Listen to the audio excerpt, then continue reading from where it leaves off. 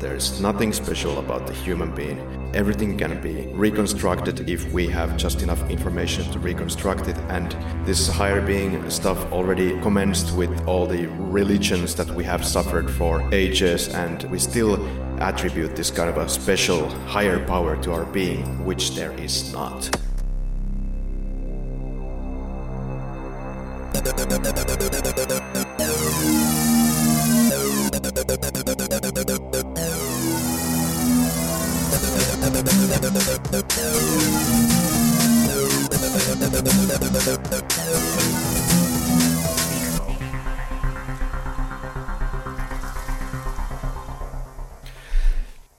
Henrik, am I glad to hear you once again, my dear co-host. God damn with you.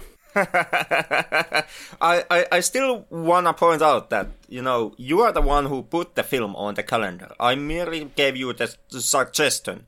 It's the post-truth era, Henrik. I can say whatever I want, and it's still going to be accurate. I was actually supposed to ask from you that since we just recently made the Blade Runner episode and now we are touching the Ghost in the Shell, is this all rationality and zero feelings Karri finally trying to figure out what is that humanity thing that you are supposed to take part in? I see zero humanity in this, going through these manga-related episodes which require like hours and hours and hours and hours and hours and sleepless nights. This is our third time reading some manga, and this time I didn't even have time to read the manga because the goddamn movie itself is so condensed that I didn't have time to go through the actors and the director or whatever. That's all yours, Henrik. So, thank you. See, that's what makes this a high-class podcast. But boy, oh boy, I did waste 4 of my nights in a row for Ghost in the Shell, and I really didn't want to.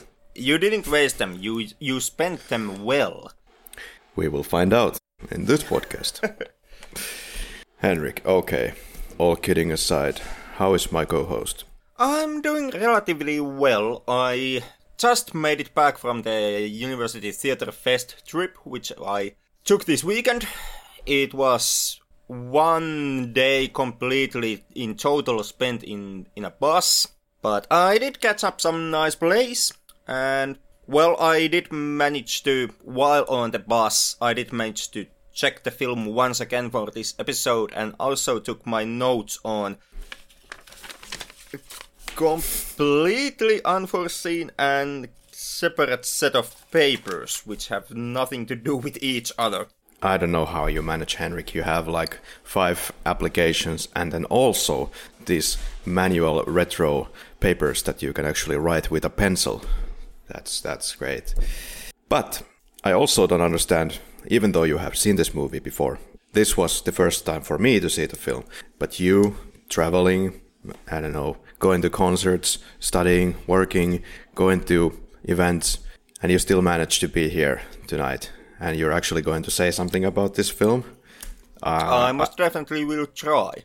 I salute you, or I will salute you after this episode. No, don't do that. I mean, if you ask basically anyone in Finland, all students are forever lazy bums who just raise social benefits and do nothing at all. I have a reputation to maintain here. Which is being an alcoholic lazy bum who just raises benefits and does absolutely nothing. Well, I guess that's one way of having a reputation. Yeah, I can't disappoint the Finnish government here and be super productive in any way. Oh, well, no. Oh, boy. So, yeah, this is our third film that has something to do with manga. We have had Uzumaki, we have had Akira, now Ghost in the Shell. Oh boy. At this point, are you actually getting the feeling that there is something definitely wrong with the Japanese people and the Japanese comic industry, and manga is something that we should definitely never touch again? We could just jump onto porn in the next episode again. I think the Japanese have had too much airtime in this podcast, and next time it's time to get to something more simple. Well, this film, Henrik, is Ghost in the Shell, and my name is Karri, and God, I was pretty hot 10 years ago. Look in my old pictures here. I mean, can we change the subject for this episode? Maybe we don't have to, go through this. Well, shit me, I'm going through my notes and, looking at the film here and going through the IMDb and Wikipedia pages, and you are looking past photographs of yourself. This, dear listeners, this is the workload, or how we share the workload here on this podcast. Yeah. My ego is just fine. Don't worry. Alright, in 2029. Well, it seems like it's 10 years from now, Henrik. Human brain can be augmented partially and fully. Ghost in the consciousness, or the soul if you will, and the body is the shell. Section 9 versus Section 6. Welcome to Ghost in the Shell. This is the plot. Anything to add, or should we go to scene by scene? Okay, do you have anything on the actors? Unfortunately, not that much. Ghost in the Shell, once again, since I'm not that well versed in anime, is a film which I mostly know the director, Mamoru Oshii, or however you pronounce these Japanese names, who is very well known anime director and has done some live action features like Avalon in 2001. And also the writer of the story and the original manga, Masamune Shirow, who is also a very prominent name in the industry. Okay. Yeah. Most well known for, giving the background story which was used as a springboard in the 2017 live-action remake of Ghost in the Shell. Ah, okay. Good to know. I tried to get my hands on the live-action remake, but, this original took so much of my time that I didn't have time for anything else. And maybe that's for the better. It was for the better. You really didn't miss that much if you didn't catch up on the live-action remake. Well, I did miss Scarlett Johansson. Who is not nude in the film, even though the trailer teases you extremely a lot with that. She has some kind of a full-body armor to give her, that cybernetic look and hide all the tits in the film. So in that sense, nothing of value was lost if you didn't catch up with the live action. Well, yeah, I always have my Lost in Translation opening shot, so that'll have to do. Anyway, Henrik, if I would be more into women, let's say, Scarlett Johansson would be my pick. There is something magical about Scarlett Johansson, let's face it, everybody, right now. I don't know if there's... The last time I remember there was something magical in Scarlett Johansson, it was when she faced extremely a lot of backlash after being the Hollywood ambassador for SodaStream. Okay. What? That I would say is as magical as shit can get. All the things that you have time to do as an actor. Well, regarding the actors, there is like a name drop. We have Atsuko Tanaka, Akio Outsuka, Kouichi Yamadera, and Yutaka Nakano, and several others. If you know more of those, go ahead, or otherwise we carry on. Well, Atsuko Tanaka is, basically everyone who plays a major character in the film is someone who is a franchise namestay. Atsuko being the person who has voice acted Motoko Kusanagi in basically all the incarnations of Ghost in the Shell. I'm not now going to vouch for the 2 video games that have been made, but at least in the anime feature films and the standalone complex.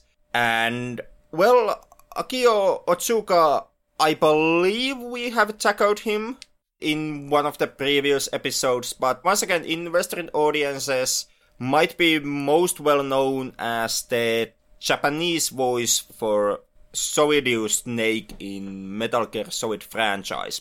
Oh, there again, once again. And director, as mentioned, Mamoru Oshii. Should we go on? Why not? Otherwise this will be just, name-dropping a few actors who have done anime films, which most likely just me and 2 of our listeners have actually seen. And Are you actually devaluating our listeners' intelligence or the knowledge of films? Only 2 listeners. What about the rest of the 20,000 listeners? No. I'm not doing nothing of the sort. Instead, I'm saying that we only have like 2 listeners, and they actually have a life. Plus 20,000. Okay. I'm certain that, those 20,000 are just your alternate accounts that you have created. Well, I'm the user account manager in my work, so... It kind of explains why you actually decided to take my suggestion and tackle a film that deals with a self-sufficient AI that can tackle on the internet in nanoseconds and also is a master troll. Yeah, so next time you log on to your Windows system, dear listener, remember that as the time goes on and we reach 2029, there is a chance that your user account will acquire self-consciousness and actually take over your computer, at which point you're fucked. At which point you all of a sudden realize that for some odd reason you have liked the Flicklap Facebook page. Okay, so something shortly about GITS, or JITS, or Ghost in the Shell, simply. Or Koukaku Kidoutai, which is actually the Japanese title, as you might guess. And it doesn't mean Ghost in the Shell. It means, in English, Mobile Armored Riot Police. So there you go. Widely considered the greatest anime film of all time for whatever reason, combines traditional cell animation and CGI. Based on the manga of Shiro Masamune, as mentioned, real name Masanori Ota. It's a long-ass manga, Henrik. Something like 450 pages.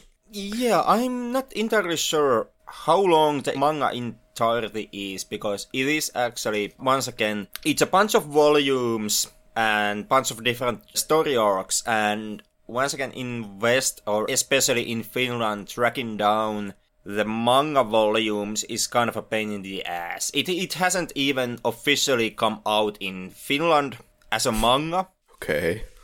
Unlike Akira came out eventually. So the best we have had in Finland is the Dark Horses. Henrik, as I listen to these podcasts here, I'm starting to figure out that you are a bit of a manga nerd as well. I wonder how many bookshelves of manga is in your apartment or apartments. Way too many for me to actually confess on this podcast, or my chances of getting into an intimate contact with a member of the opposite sex will drop drastically. Absolutely, because you cannot get outside of your apartment. You also had the countless of DVD collections, and I don't know, you have like probably 90% of the entire world's films, so that is a problem. Maybe I'll buy you a swimsuit for a birthday gift. Instead of swimsuit, something that I could actually use is a goddamn body pillow. So the original manga ran from 1989 to 1990. There's been a sequel, Manga 2, and a sequel movie, and a bunch of other movies like the remake that we just discussed about, and then like a reconstruction of this original film. And I'm not even sure if they have touched this film that I saw, but I understand it has a different title, so I would know, so I guess not. So there's 2 different versions of this original movie. There is the Ghost in the Shell 2.0.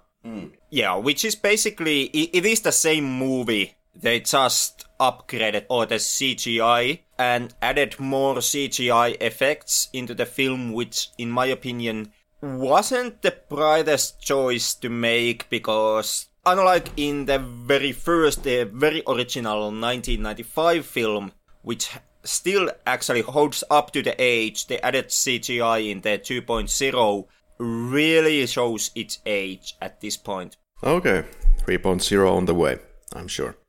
So yeah, it's about a special task force called Public Security Section 9, mostly police personnel in this department, and they are tasked in preventing unordinary crime. Like, what Section 9 actually is never completely explained, to the audiences, but judging by how they operate, I would say they are some kind of a government-sanctioned, publicly known anti-terrorist black ops squad. Yeah, something like that. And then we have Section 6, which is actually the Foreign Affairs Department, which I would say then would appear less on the field against crime.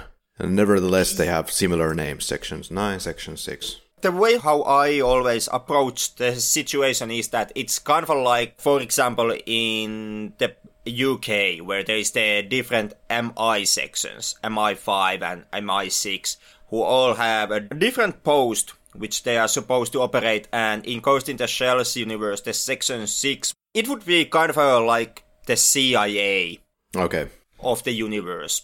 Scene by scene, Henrik. We are at the pre-credits. Looks like we are going to get an air raid. There's talk about Project 25, which is never explained what the fuck it is. There's talk of a Project 2501, but Project 25 goes way over my head. Section 9 gets their hands dirty, so they say. So then there is a diplomat from the Gavel Republic, this made-up country. It's trying to take a Japanese hacker away from Japan. If the film takes place in Japan, I can't actually quantify that for sure, I think. And this would undermine national security.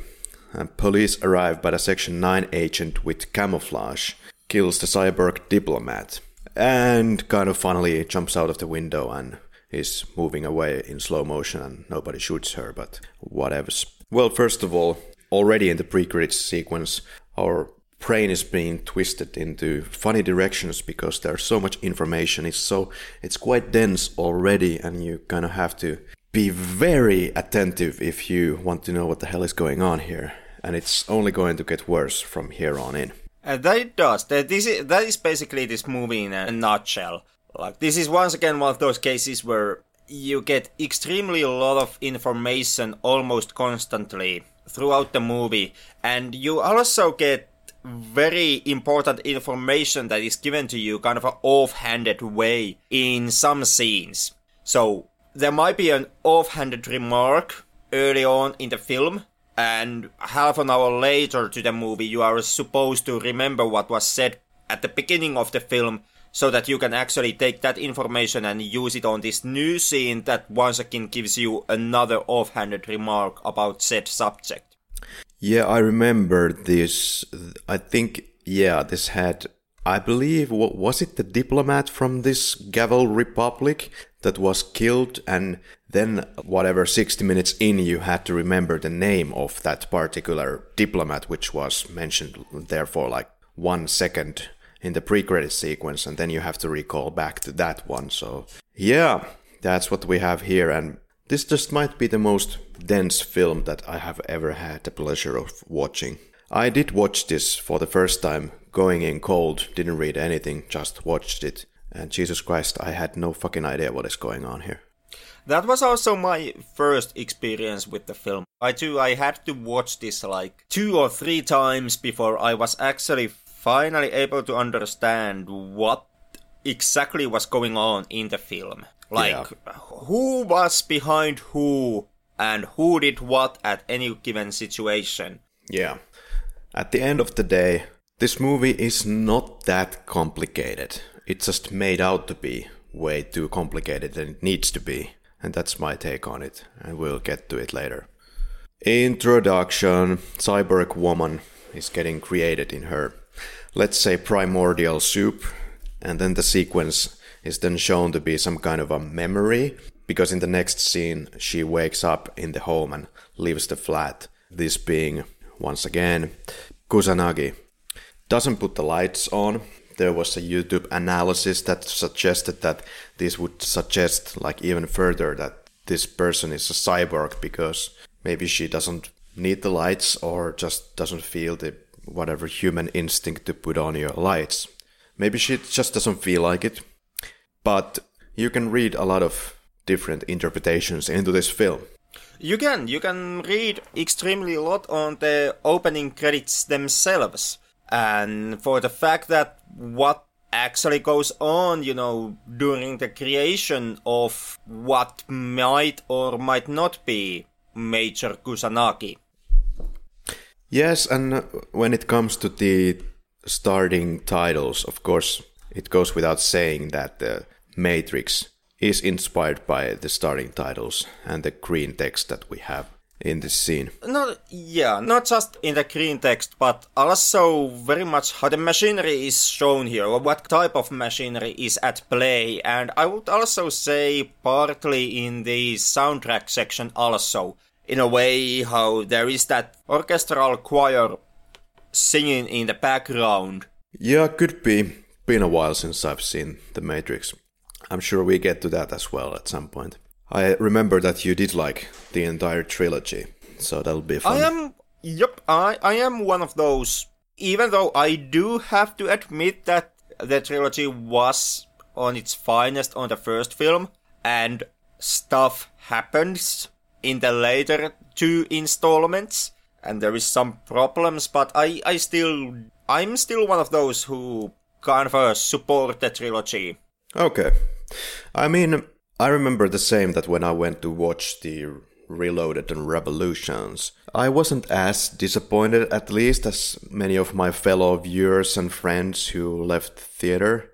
So, I mean, some overreaction could have taken place.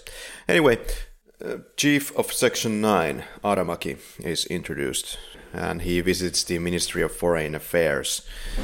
I think in this episode, as usual, I think I will just concentrate on explaining also to the audience like what the hell is going on here. So I hope that appeals.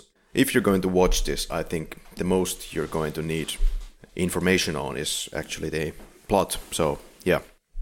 So Aramaki wants to know about a secret meeting with the Gavel Republic, which is supposed to take place tomorrow.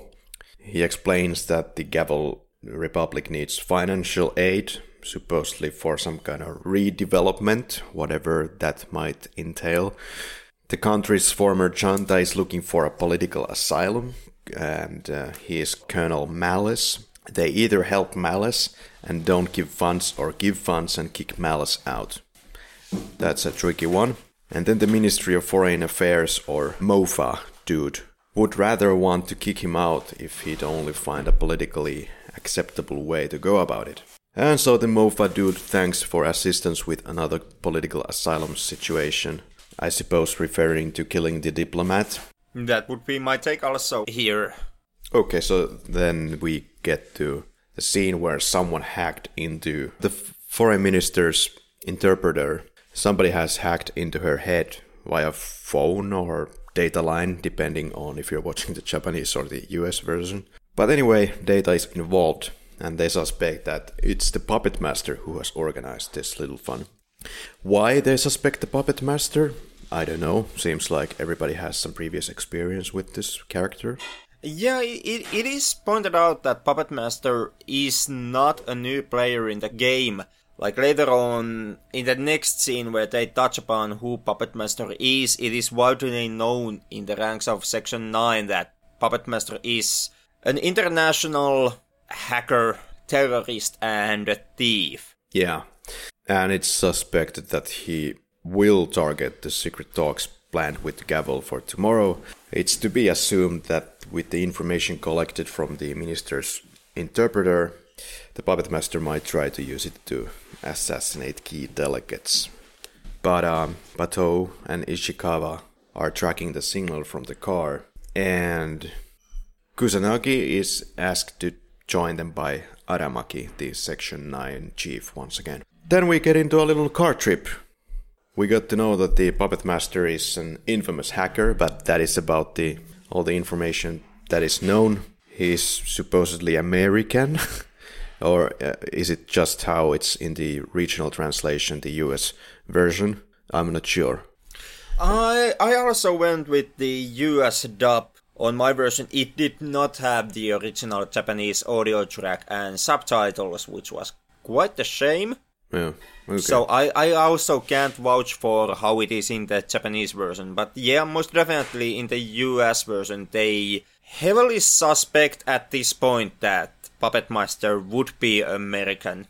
It's highly likely that in the DVD that I have, they have also kind of regionalized the subtitles for the sort of Japanese version, so it's hard to know. But moving on, the puppet master has done some stock manipulation also, illegal information gathering, political engineering, acts of terrorism. Basically all the fun stuff you can do with a computer. Yeah, and the nickname Puppet Master comes from the ghost hacking. Which in itself should be quite the difficult stunt to pull off in the film's universe, which kind of lends a lot to the reason why the Puppet Master is considered such of a threat throughout the film. Yeah, the Puppet Master's choice of using an outdated HA3 virus makes him apparently easier to track, and this suggests to the heroine that he wants to be found, hence probably attempting a decoy. So, for some unknown reason, Kusanagi then deduces that this might raise suspicion of General Malice involvement. I don't know how, but some magic stuff happens, and maybe it's the ghost doing some funny connections. No fucking idea why. No reason is given why that would check out.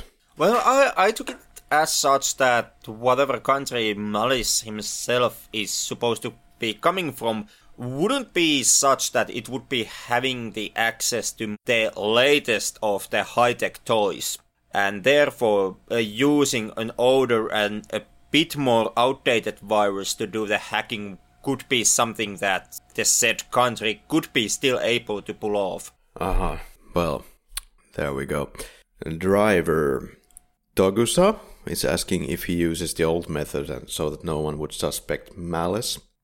But why in God's name would a political asylum seeker do a virus attack right now? Or maybe this is an elaborate coy to make them think that Malice is innocent. That's the Kusanagi theory. Maybe Malice is a pawn in a setup. But we go with this quote, no evidence, just a whisper, I hear it in my ghost, gut feeling. Yeah, essentially it is just a gut feeling. Yeah. She's unsure of what she is, so she just jokes about the whole ghost concept. That could also be why she's acting this way. Kusanagi explains to the driver why the driver was transferred from the police to the Section 9. Just because we need a guy like you. Somebody who is a good slave. Well, someone who has a recorded history of being actually an honest cop. And also, as Kusanagi points out, someone who is not a full-body cyborg, or who hasn't been augmented yet. Yeah, of course, I'm all for equality between cyborgs and humans. Trash truck. So the guy on the wheel explains about her wife suddenly wanting a divorce, explains about his child, shows photograph. A lawyer made it so that he can't see his wife and kid.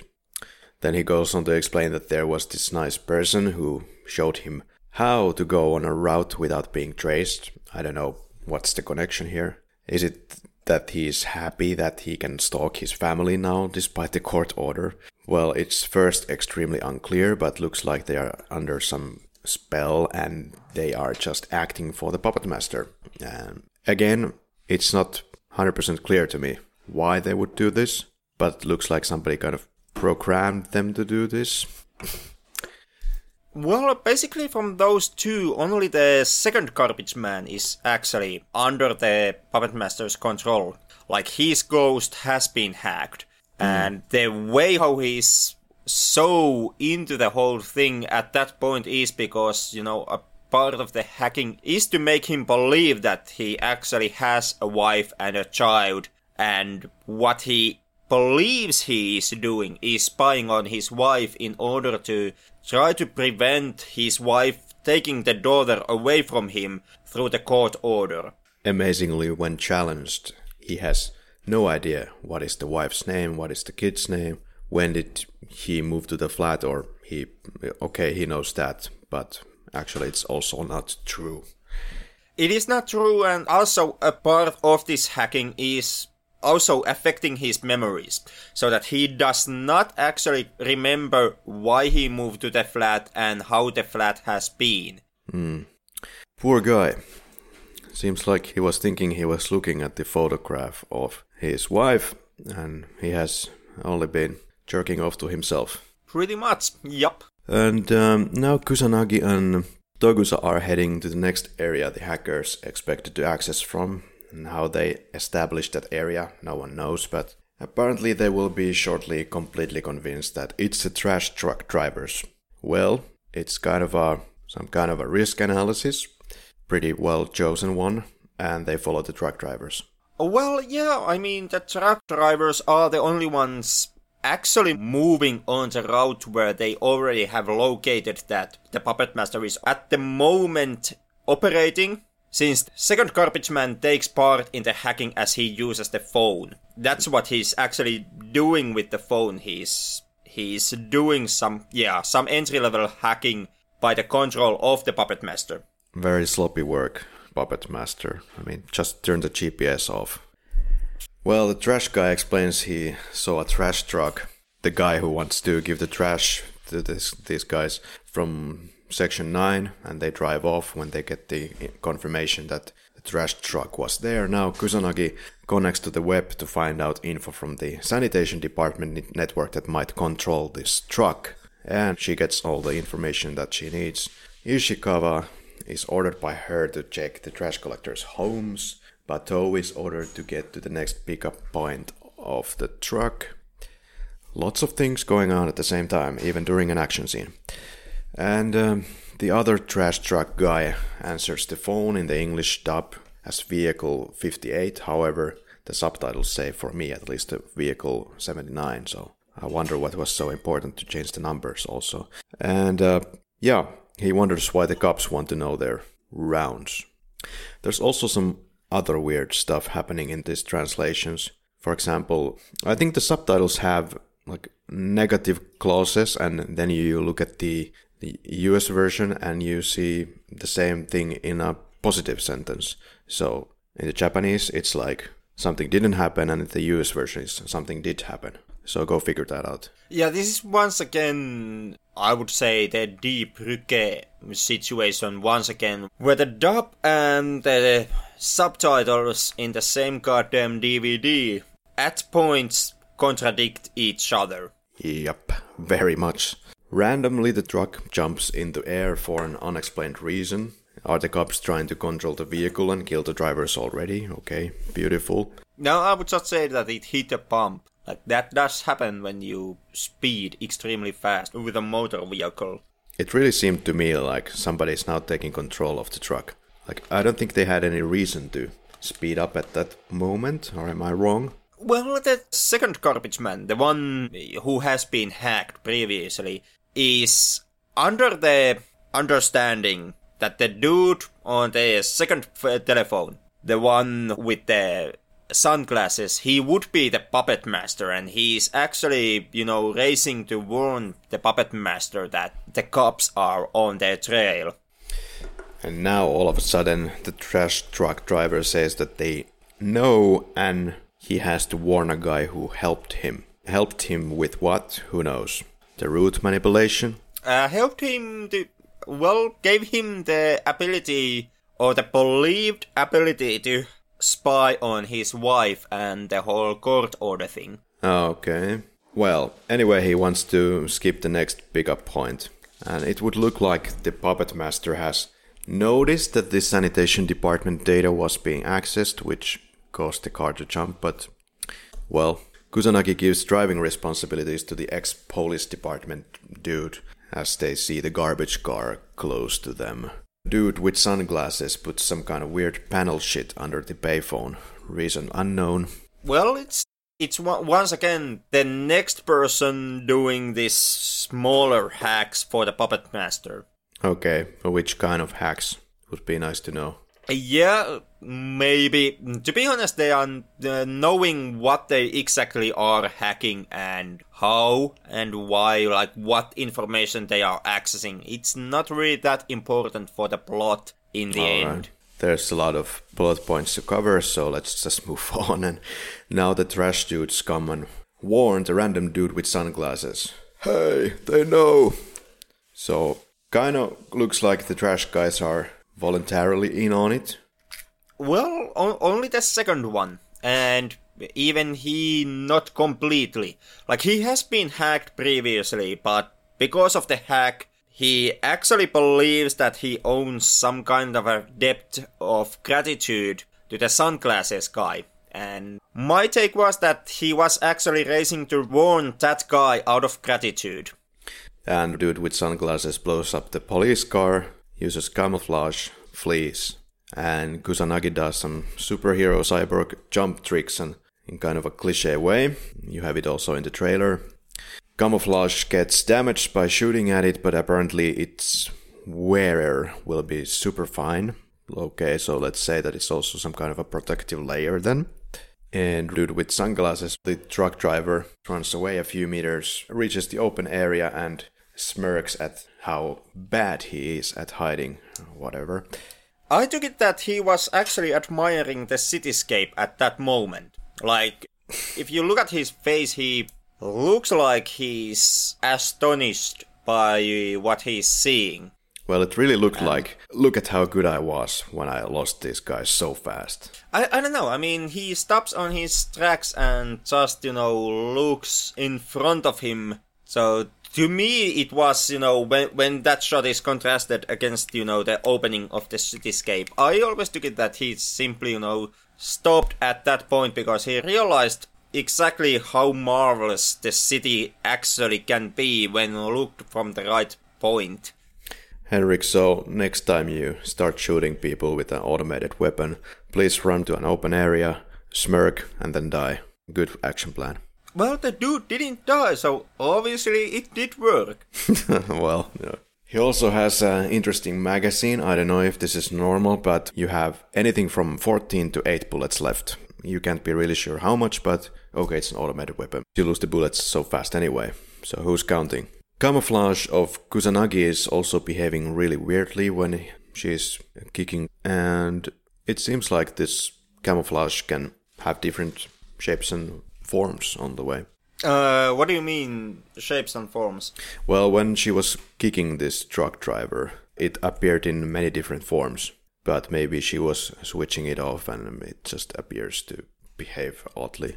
I really didn't catch that one. Yep, well, just minor points, as we like to do. Then there is Chuan Geng Fang, 28 years old, called Corgi, exits the helicopter in front of some property, immigration law violations and illegal possession of firearms. Is he still member of a militant immigrant organization? And the Gavel Republic paid him to attack the secret meeting for $100,000. Violent trader in questionable goods. They looked for a connection with Gavel, but couldn't find it, even though they just stated that the Gavel Republic hired him.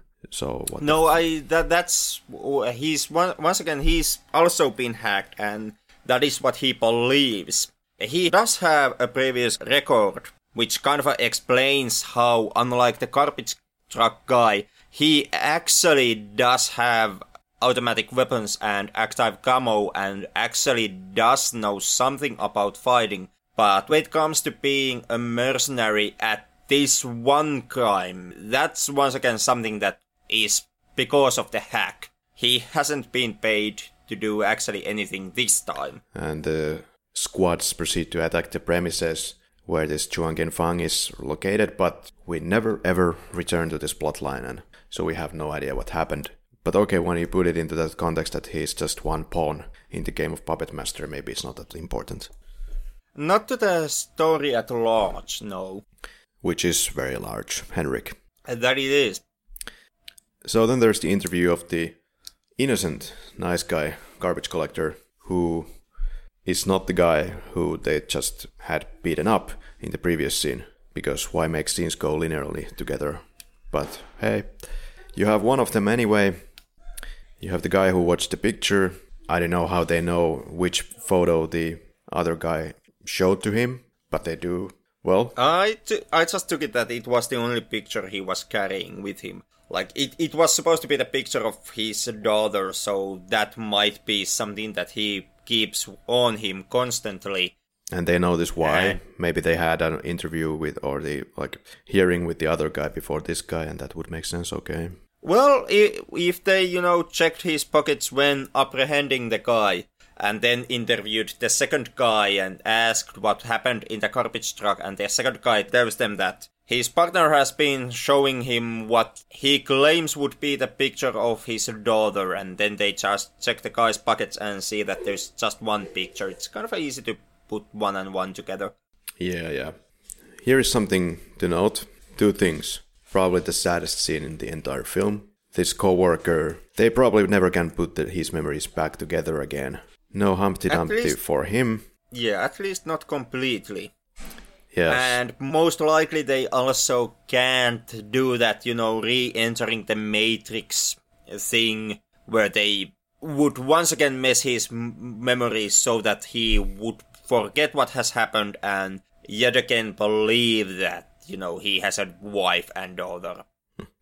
Something interesting to note as well is that Makoto most likely does not blink ever during this film, which is quite noticeable during this scene and the next elevator scene. So this is either, you can put it into the lazy animation category, but I wouldn't say that's the case. That's just the case that she is a cyborg. Well, they could still make her blink, goddammit. Well, but Makoto touches her own reflection upon reaching the surface in this next scene. If you want to be an asshole, you can look for symbolism in this, like he would be connecting with the puppet master because she touches the reflection. If you want to see that as a puppet master for whatever reason. She takes off her clothes without being any discreet about it, like a good little cyborg she is. Back when she gets back to the boat after the little swim, she feels Yeah, then again, why should she? Because that's a very human thing to do, and I think it's very, very notable here that she doesn't care about it, but definitely Bateau, who I believe still has some human components in him, does actually care about it. But then again, the sexual aspects of Kusanagi and her stripping down here on this scene, it kind of also plays into the larger concept of sexuality in the Ghost in the Shell, and kind of takes the whole discussion back to the opening credits and later what we see of Bearskin in the spider tank battle at the end of the film. Sorry, what is sexy about the end battle? Well, that's just the thing. There is nothing sexy about the end battle, but at the same time, the end battle is the most tit you are going to see in this film. Yeah, okay. Well. And that is kind of an interesting point to make, because, anime has a history with the female form, so to say, and Ghost in the Shell in many ways puts that history and the whole male fan service aspect of anime into a kind of an interesting light, because Ghost in the Shell does have those naked moments in it. Like, you do see, what might be the major naked during the opening credits. You get a little bit skin here during the dive scene, and you get what is most of the tits during the end battle. But at the same time, the audience, or you as a viewer, you are being kind of denied of the sexual aspects and, seeing the sexuality in those scenes. In the opening credits, what you see is a cyborg being built, and you see kind of the whole process, meaning that, by the time you actually do see tits during the opening credits, you have kind of already lost basically all the interest towards those tits, because cyborg in question has been desexualized by showing you exactly how it's been built. It's kind of hard to get excited about the tits after you've seen all the metals and wiring and all the synthetic flesh that goes underneath them. Yeah, so it's just tits for the tits' sake, because I don't know what is the functional value of running around naked with the camouflage. Is it that you cannot wear clothes? I doubt it, because they have partial clothing, so it's absolutely pointless. So I really disagree with that notion. Well, I mean, you can't actually have the act of camouflage and the clothes at the same time. If you really approach the camouflage with logic and not with the Deus Ex games logic where a character can have an active camouflage and still nobody actually noticed the giant trench coats that they are wearing. Like the camouflage is tied to the skin, outside of the helmet garment, which she also carries throughout the film. And so, if she would not take the clothes off, what she would essentially be would be, well, invisible woman who you can still see as a bunch of hovering clothes. And that kind of defeats the purpose. At the same time, I would say that it's one of the leading experts for Section 6 that uses the camouflage, but I'm pretty sure that this particular gentleman is not completely tits up in this scene.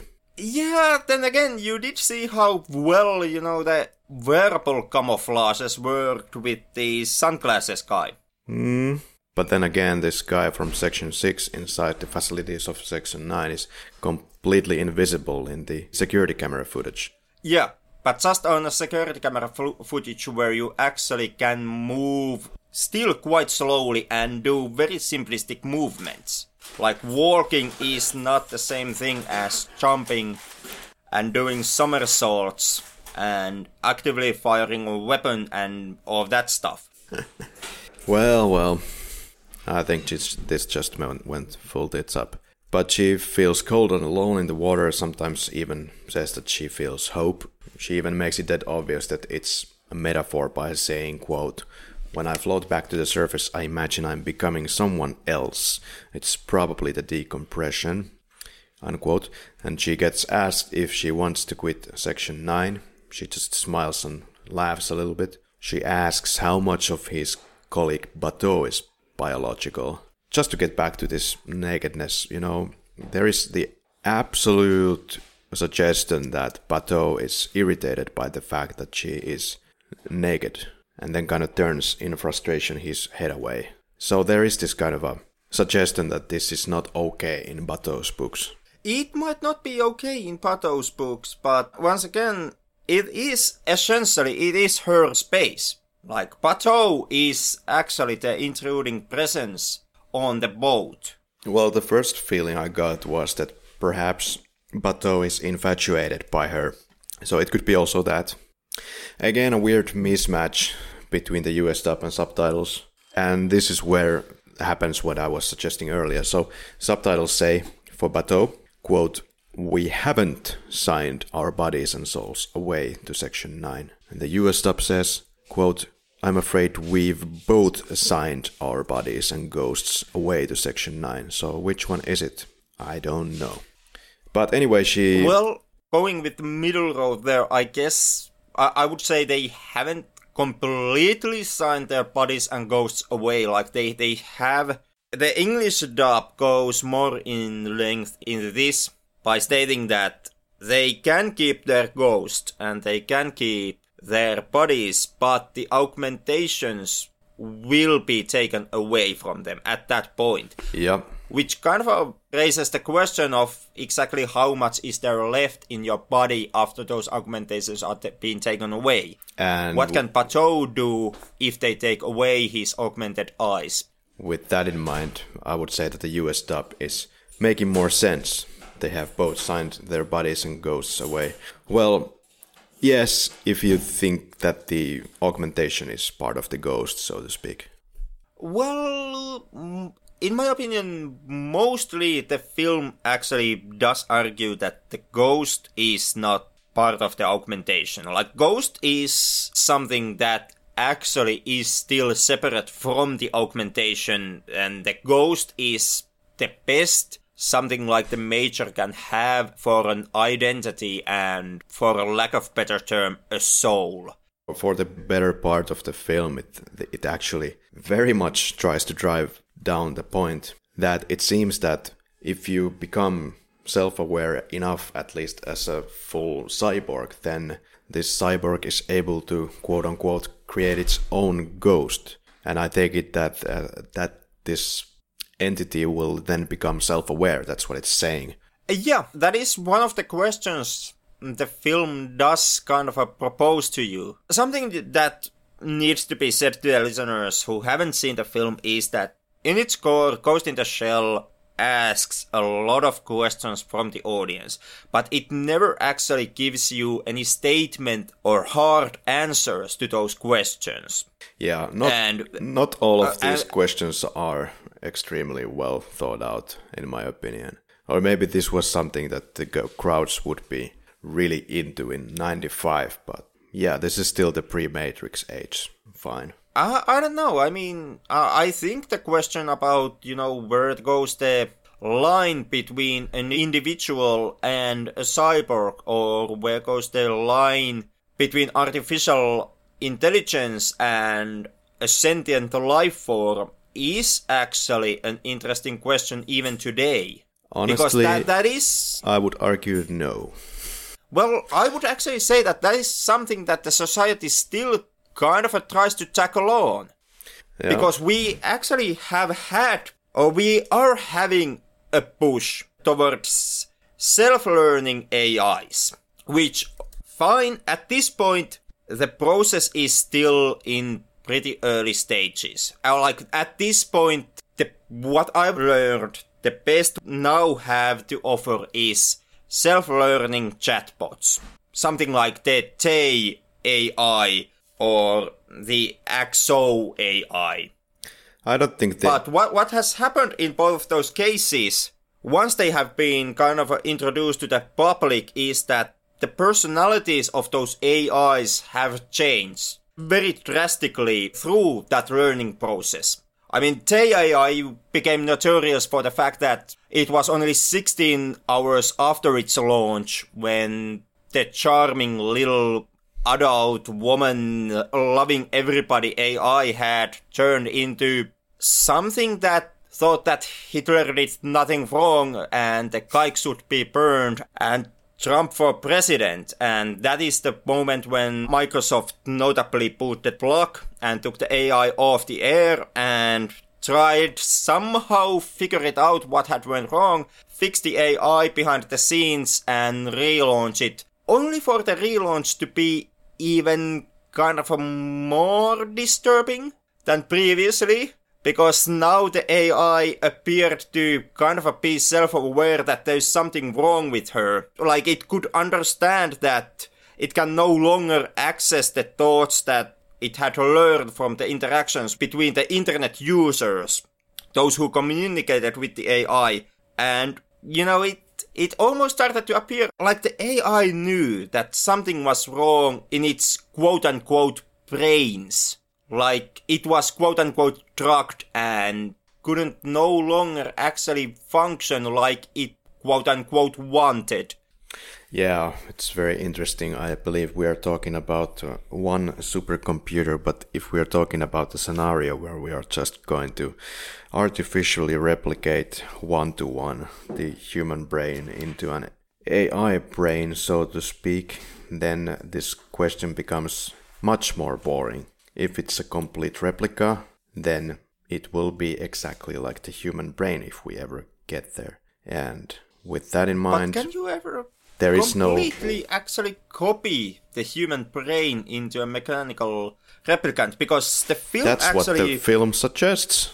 The film suggests that to a point, because the brain itself is not completely unaffected by the mechanical process, as shown by the fact that the brain now can be hacked remotely. And the Batu's remarks that dreams and memories and feelings and self, the identity is just nothing more than information. Exactly. That's what it is, Henrik. So that begs the question, are you a human in that sense? I mean, if it's just information, if there is nothing more deeper in you. Well, most definitely if your identity is just information that can be summarized into ones and zeros. Of course it can. Well, how highly are you thinking of yourself? Your DNA, just like every other living creature here, and you can be replicated when we get to that. It's probably going to need a lot of horsepower, some kind of a supercomputer that we still don't have. But Henrik, sorry to disappoint you, but we are not that special as we like to believe. And I think it's time to move on from this bullshit, really, because we have been... I actually do argue with that notion, because I most definitely believe that there is something more to a sentient being than, just a binary process of ones and zeros. Yeah, isn't it convenient, Henrik? We as humans, of course we are biased, and we can't think from a higher being's perspective, for example, even though that higher being would be subject to the exact same laws of the universe as everybody else. So, what is so extremely special about you, Henrik, that it cannot be replicated? To a machine, I would say that is my ability to dream, my ability to vision, my ability to feel. And what is the dream? I would say that is something that comes from the deeper consciousness. Of course, but there's always a reason for that. Whatever you see as your dream, it's all coming from somewhere, from your memories, and it's the time when you're sleeping and healing your body to wake up the next morning. It's just it is, but it's also your subconscious. It's also the parts you can't completely control, completely understand, and completely process. Of course not. It's just like your heartbeat. There is something. I would say that there is something in that, uncontrollable territory that is something you can't completely just replicate into a computer program. I would disagree completely with that. Well, then again, if you take that approach that there is really nothing into your feelings and your dreams and your hopes and fears. I didn't say that, but just the way that you have to think about it might be different. Well, but if there is, then how can you replicate it simply in mechanical terms? Because your brain has been just replicated, Henrik, and it's going to be doing exactly the same processes that your brain is doing right now. But that would also mean, like you said, that there is nothing special in feelings. Well, define special. The special comes from somewhere. It's not anything higher, anything that comes, any form of a deeper form of existence that can't be simply put into a binary. In other words, it's just some more complicated process that we still don't understand completely, but suggesting from everything that we know about science this far and everything that we have traversed through in science this far, it very much suggests so that there is nothing special about the human being in that sense, and everything can be reconstructed if we have just enough information to reconstruct it. And I don't know what you mean about higher being. I mean, this higher being stuff already commenced with all the religions that we have suffered for ages, and now we're starting to finally get out of there, but we still attribute this kind of a special higher power to our being, which there is not. But to tackle, both of those points, I do not share your hostility towards religion, which of course might affect how I approach the question. Like, I don't see religion automatically as evil and as something that causes us suffering. Don't put words into my mouth. It's just... So when you say that we suffer from religion, you mean... This is one aspect how we definitely have suffered from religion. There's plenty of arguments to say that we have suffered plenty of religion. But this, giving a special meaning to ourselves is one particular problem. Which has also contributed to the fact that we have been pretty successful in not caring about other sentient beings, because we're supposed to be higher than everything else based on our intelligence, okay. But still... what's the difference at the end of the day? Well, to counteract that with a question, if it is just, something that can be replicated, if it's just kind of a mechanical processes that, happened behind our feelings and what we call self, as I understood that you are saying, then how do you love, man? I mean, what is the mechanical process behind love in your case? Chemicals, of course. To me, it's in the brain. It's always a process. Things are uncontrollable. like your heartbeat or how the blood flows in your system and all of this. But those can be controlled. In the end, we have the... Well, if you shoot yourself, I guess. Well, we do have the pacemakers and IVs, like blood circulation, heartbeat, even brain activity to a point, at this point can be controlled. And that has been able to be controlled for quite some time now.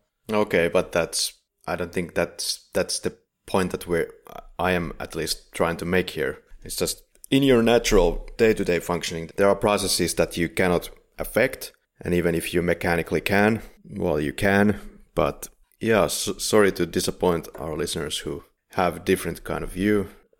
But if your brain is, let's say, artificially replicated, and it's going to be a one-on-one replication of yourself, then of course also the way that you have feelings towards people will be replicated. And it's just information and different chemical interactions in your body. And that's all it is. And you give it a special meaning, of course, because that's biologically logical. You wouldn't reproduce without feeling special about it. I think that makes perfect sense. This special part needs a lot of attention here. What's special and how is it special in that sense that you can never replicate it or never understand it? This sounds very biblical to me, Henrik. Well, I don't approach it from the biblical side, but I do see that there is more to human than being a human, or even being to any sentient being. And I'm not saying it's necessarily a soul. Not to take you to the uncomfortable biblical and religious waters, but I still believe that with sentient beings, there is more to them and more to being a sentient being than simply being a slave to hormones and simply being a mechanical process through and through that can be replicated if we sometime in the future reach science fiction levels of technology. Because that is kind of also that's something that goes with the argument at this point in this time that sure, yeah, there is nothing special in us and everything and our entire existence and entire being, you and me, could be replicated 100% if we would just have a technology. And maybe someday we will have the tech to do that. And that is also putting your faith into something. It's putting your faith into the fact that in some distant future there is that day when the technology will evolve to a level that, you know, you and I can be made into a perfect replicas. And you are putting then your faith on giving a special meaning to yourself and just looking at it something that is unattainable and impossible to understand and contain. I am saying that you and I and our listeners are more important than just mechanical processes. Because I don't see the mechanical process, the simplistic mechanical process that can be simply copied and reapplied time after time after time again, that important. To me, being a sentient is more important than being a mechanical process. So you really don't believe in cause and effect, and you do believe in free will?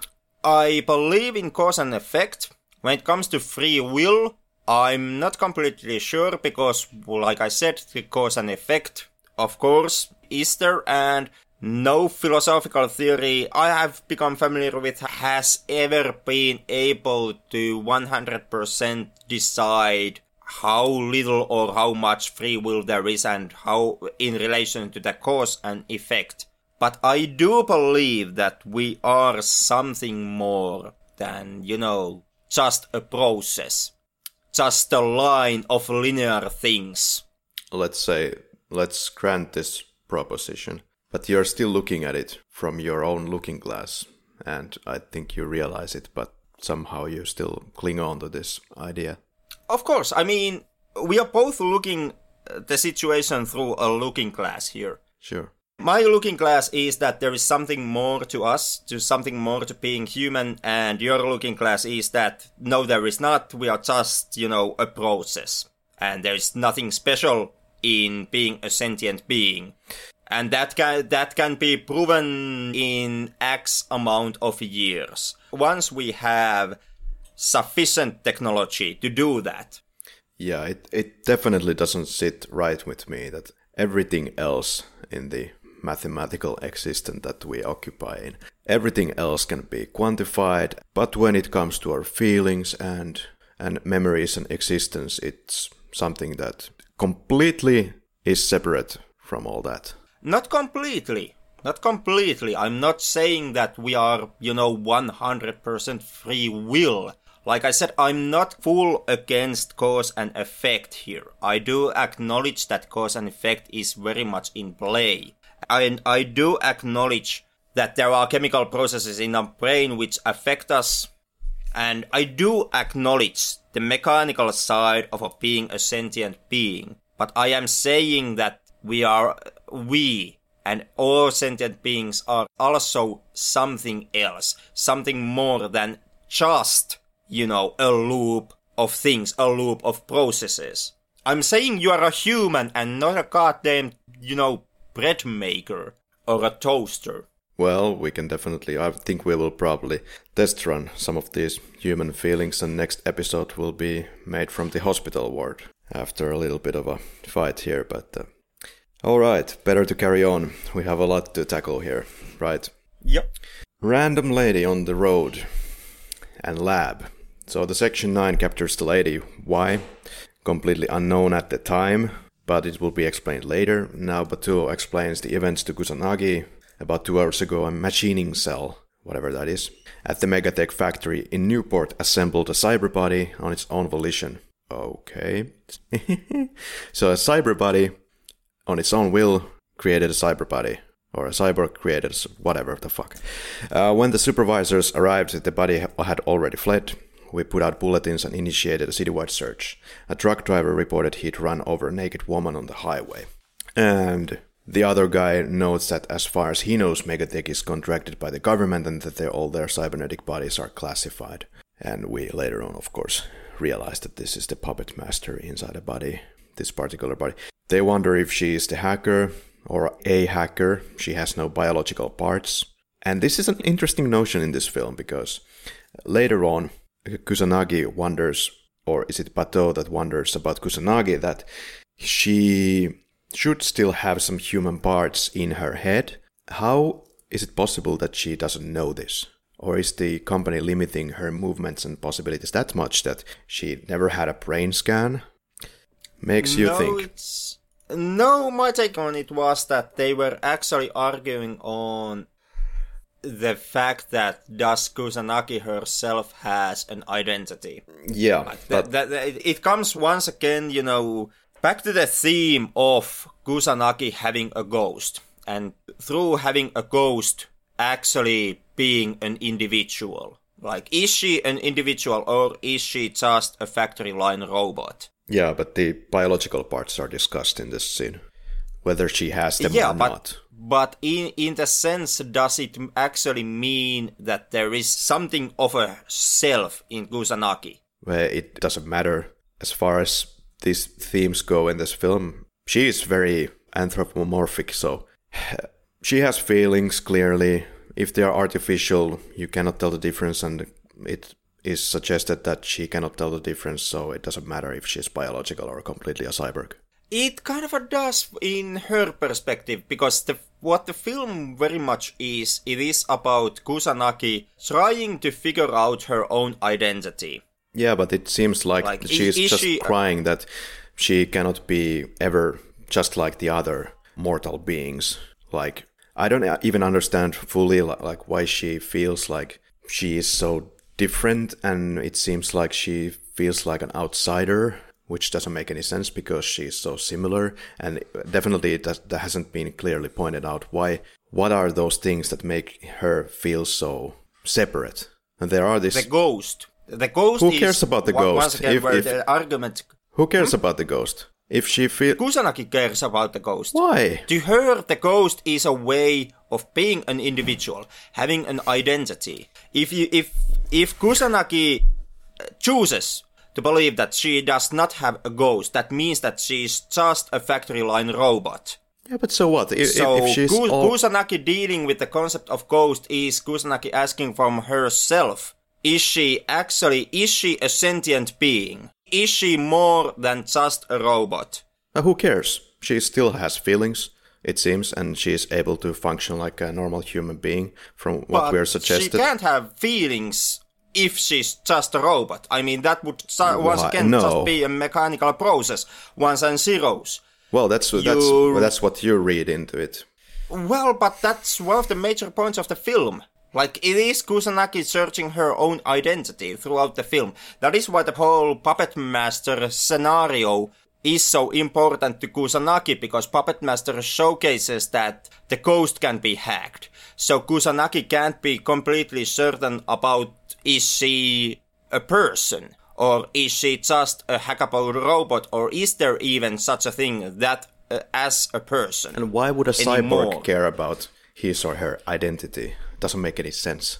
Because Kusanagi has or believes she has a ghost. It ties into the theme of the ghost and the theme of at what point does an artificial construct gain the merit of being a sentient being. Yeah. It's basically, it's kind of the same discussion with different words and from different perspective later on in the film when the Puppet Master makes the case that he is a sentient being who has been born from the act of, AI going through the ocean of information, and that he would have actually gained sentience in that process. And so now, as he would be a sentient being, he would be actually eligible to apply for asylum, as he does in the next scene or the scene after that. Yeah, and of course the ghost, or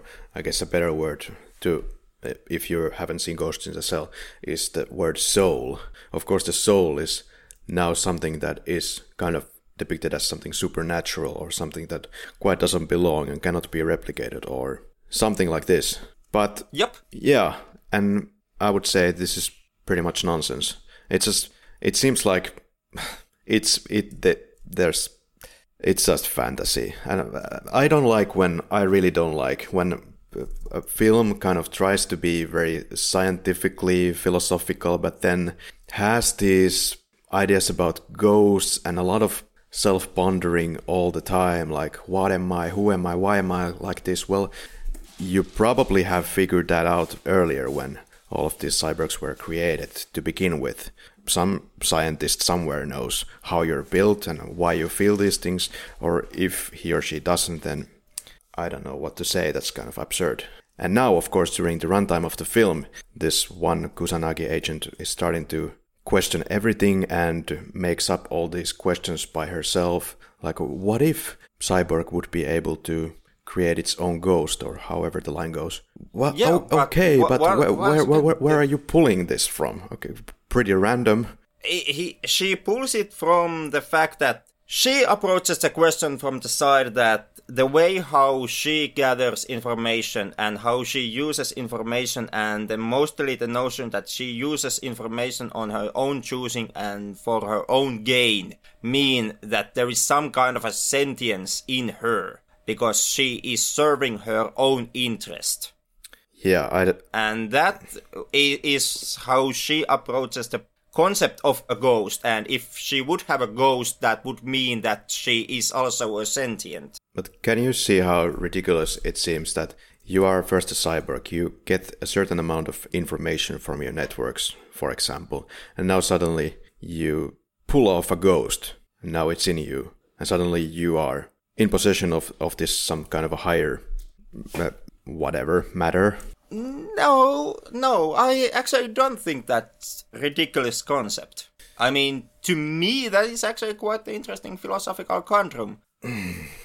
I mean, it was the same stunt that, Terminator 2 also pulled out of its ass in the final act, when the T-800 finally understood feelings and sad thoughts, and still never would make a tear. Yeah, he understood it in a mechanical way.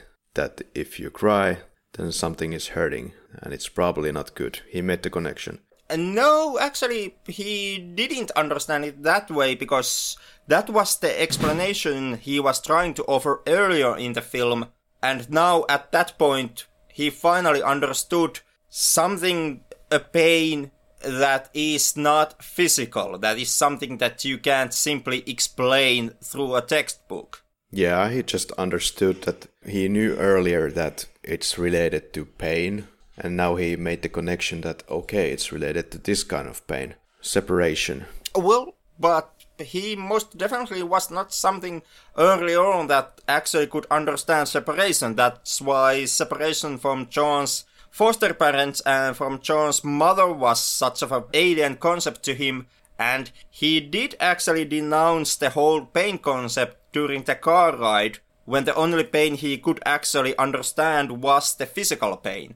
So what are you suggesting that happens at the end of the day in Terminator 2? It's not that he attains a ghost, but it's that he just understands mechanically something else. Because like you said, he cannot cry. So I'm saying that, yeah, in the end of Terminator 2, the 800, the Arnold Schwarzenegger, attains a ghost, in a sense. No. I hope I've ruined the film for you forever. No. This is not what the movie happens. You made a fan film out of it. Yes, I did. And that's what happens in the end of the film. A cyborg learns to understand feelings. Well, I know. Honestly, I never read it like that. Yep. I admit that it's kind of trying to push you into this direction, but it's just some kind of a poetic storytelling, but it doesn't have anything to do with the reality that he just made the connection how people cry, and that's it. It doesn't have anything to do with Terminator becoming more self-aware. But that's just my take. Well, you be the one who has been pushing the concept of the future here for us on this episode. So let me also gaze into the future. I don't know what the future will hold for you, but maybe in the future, my words here on this recording and the notion that Terminator at the end of T2 actually learned to understand feelings, maybe in some dark night when you are trying to sleep, that notion will come back to haunt you and ruin your good night's sleep. We'll see about that. If this podcast never makes past the 50th episode, at that point, dear listeners, you know why. You know exactly why Karri has put the plug on this podcast. Okay. It's now also revealed that Kusanagi is completely artificial associate, made by Megatech also parts of Batou, Ishikawa and Saito. And Kusanagi says that somebody had to hack through some high-level barriers to put that body together, and then would have to send a program with a ghost line in it. Ghost line, whatever that actually is. The Section 9 chief Aramaki instructs Ishikawa and Togusa to go to the Megatech facility, also instructs to lock down other highly classified networks, such as Megatech's. Kusanagi says she will establish a barrier maze, whatever the hell that means. Perhaps some firewall stuff. Most likely, yeah. That's my reading on it. They tried to contain the ghost or the intelligence by firewalls. Yeah. Batou says, why not contain it in another body first? I guess this means that they want to move the puppet master from the woman's body to some other body for the time being. Kusanagi insists that she will find a ghost in there if there is one, and it's unknown why this would be extremely important to her, but it's extremely important. So she insists and wants to find it first. Here we get a big indication that there is something between these two guys. Batou states that she has been moody ever since the puppet master stuff started. Batou also makes a very direct question to the chief whether or not he ever stops to think about the morality of playing around with someone's brain. Which again, I think it's kind of funny to make the notion now, because they have been doing this probably for ages and cyborgs have been there for ages. But okay, we're thinking about the morality right at this moment. Aramaki gets a call from the secretary that Mr. Nakamura of the 3Ds Bureau wants to see him. On the way out, Kusanagi sees Mr. Nakamura, who is the Section 6 chief from Ministry of Foreign Affairs. she hasn't seen the other guy with him before, and the other guy is Dr. Willis. Then there is the elevator scene. Didn't that robot remind you of me, says Kusanagi, now in the elevator to Bateau. And she's not talking about physicality, but other similarities. Perhaps we should go into more detail in this elevator scene because it's one of the key scenes. So sometimes she thinks that she is not who she thinks she is, which is extremely astonishing in a way because she has not pondered these things already before, like I said, during her existence. And why has she not found any of the answers? Okay, the company or the Section 9 is controlling her or something. We could go with that excuse. Or then with simply the excuse that there is something more on being a sentient being than just ones and zeros. Yeah, for example, the fact that you can't completely fully understand it. Yeah, for example, the fact that you are only now pondering these questions and you didn't think about your origin before, which is absolutely amazing. If you are supposed to be some kind of a sentient being, then you would be looking for these answers already. But she has been wondering her origins before in the film. It's most what she does throughout the dialogue. Wonder her origins and wonder the question of the identity. Well, let's say that, okay, she's completely a cyborg, completely artificial. And now, let's say that she thinks that she is something 20-ish woman, let's say 25 or however old she might be. I haven't read the manga, maybe it's explained there what she might be thinking about her age, if this is something that is discussed at all. And now, at this ripe age, she is starting to put these things into sentences and to question them. Why am I here? Why am I doing this? Everybody wants to know where they're coming from, Henrik. And she does it now in verbal form. No, but then again, why would everybody want to know where they're coming from? I mean, if you take, the pure cyborg aspect into this question like you proposed, then the answer is extremely clear to you. You, Karri, you came from a womb, and before that, you came from a semen, and Kusanagi herself came from the assembly line 9. So there is no question, where did you come from? You came from the factory or you came from the hospital. Depending on the question, are you a human or are you a cyborg? The whole where am I coming from question is existential in its nature. Like that is approaching the concept from the viewpoint that there is something larger in you. But like if I would be adopted, if I would know that, I would probably want to find my biological parents. Why? Didn't or your not. Adopted parents love you? Or didn't they give you... Because people are curious. The mechanical supports like food and clothes. Most people like to know their background, and in that sense... What does it matter in the cyborg purely process way of thinking? That's once again, that is something to do with those pesky emotions. I mean, I guess you could make the argument that there is some kind of a, genetical drive in your body to find the matching genome.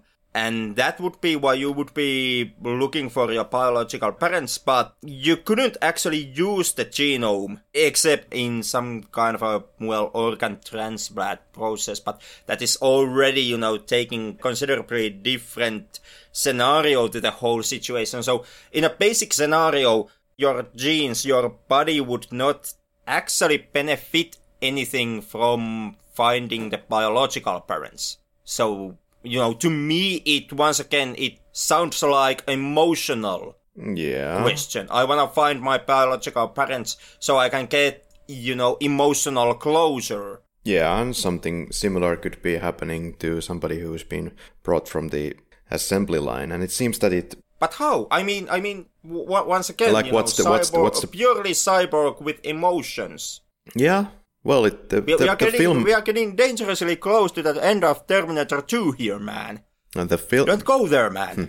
Don't go there. Don't go to emotional cyborgs. The film itself makes the point that this particular cyborg has some kind of feelings, or at least is pondering about why she is there. So she is either pondering why she was even put together in the assembly line, or she is making the point that she now thinks that maybe she is not completely cyborg, and it's also in a confused way. It's been suggested first that she's been completely and utterly 100% built by Megatech company, and then later on in the elevator it's made the point that maybe there is something biological about her. So maybe she has some kind of memories that are tormenting her, that are fake, who knows.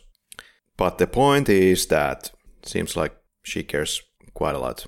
Doesn't matter if she's cyborg or biological. Yeah. And the way I read the film is that, and I would kind of argue that this is also where the film itself kind of comes down to, is that she cares about the question because she actually has a ghost. Because she has an identity and she's not just, 100% machine. In other words, she doesn't have a ghost, she just has learned something new.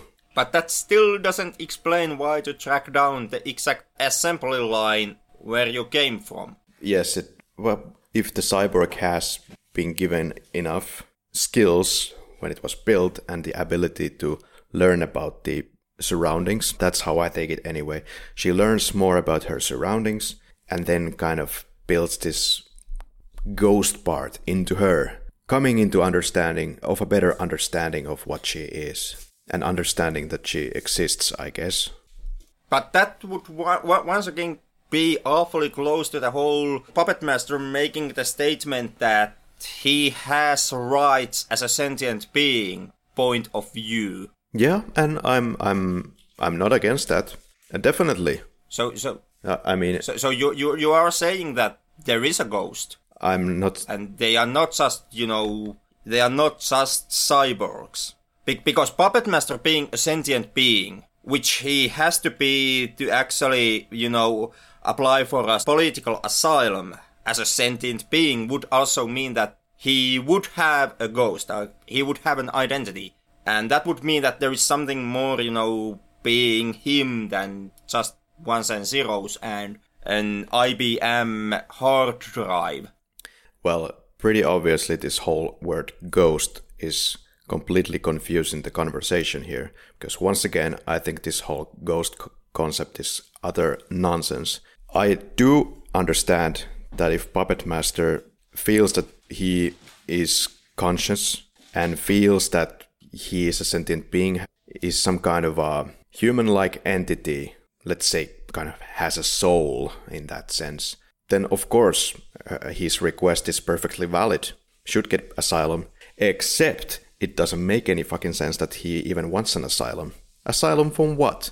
It's a being that lives on the internet, or the networks.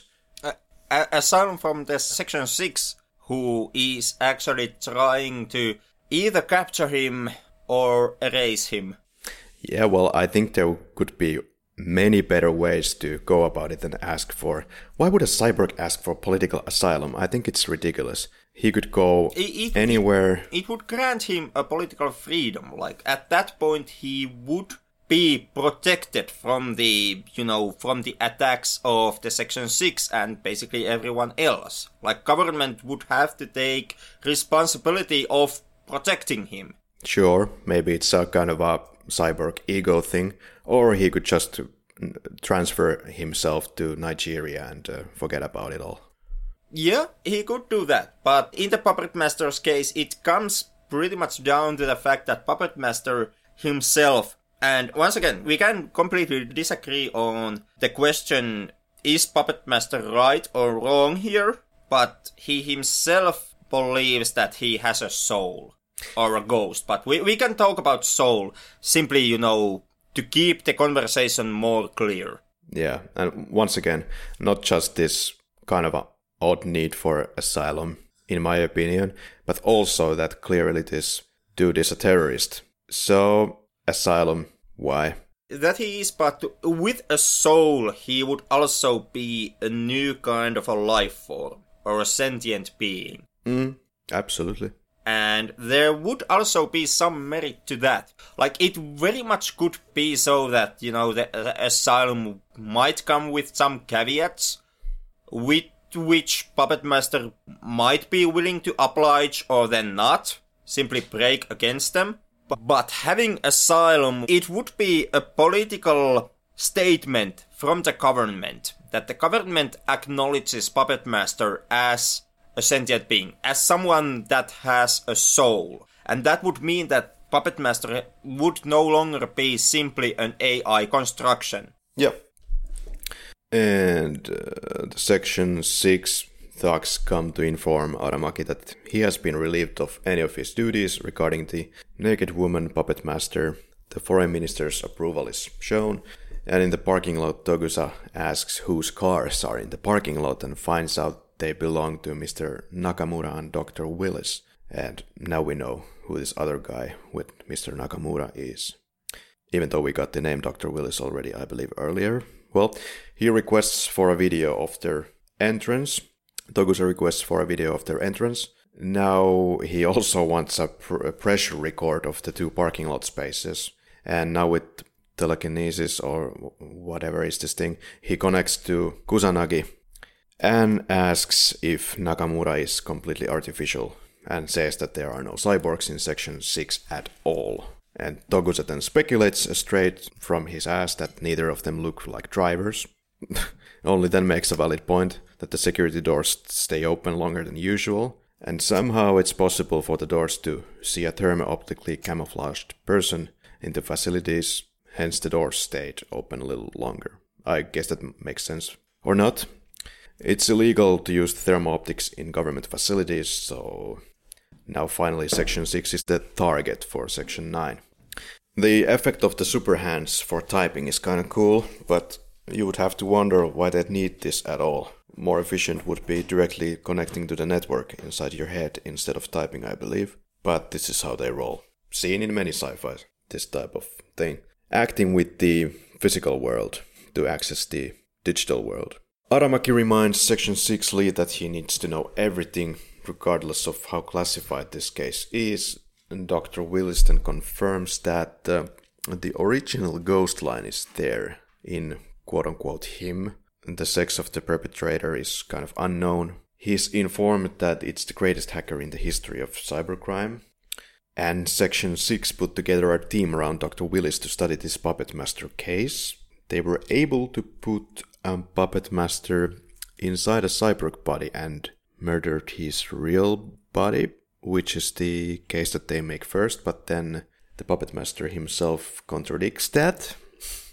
It's said that he is originally from America and the US helped to capture him for them for whatever reason. But because of this, the Section 6 wants it back. And the Puppet Master starts communicating. Says they will not find a corpse actually, because he has never had one, or a body. He is able to activate himself with his own power source. And why wouldn't he anyway? Isn't that kind of how cyborgs work? But anyway, he took this body because he was unable to overcome Section 6's reactive barriers. Whatever that exactly means, but that's a huge plot point. He's using his own free will to activate himself, and whatever. If you're a cyborg, you still need a power source to do this. But you know, souls are given some kind of a special pedestal in this film, so he doesn't need any power source. Or maybe he just uploaded himself to the internet cloud. Yeah. He demands political asylum, as mentioned. Then there's something about DNA. Then something uber philosophical. Memory defines man. Memory cannot be defined, but it defines mankind. Okie dokie.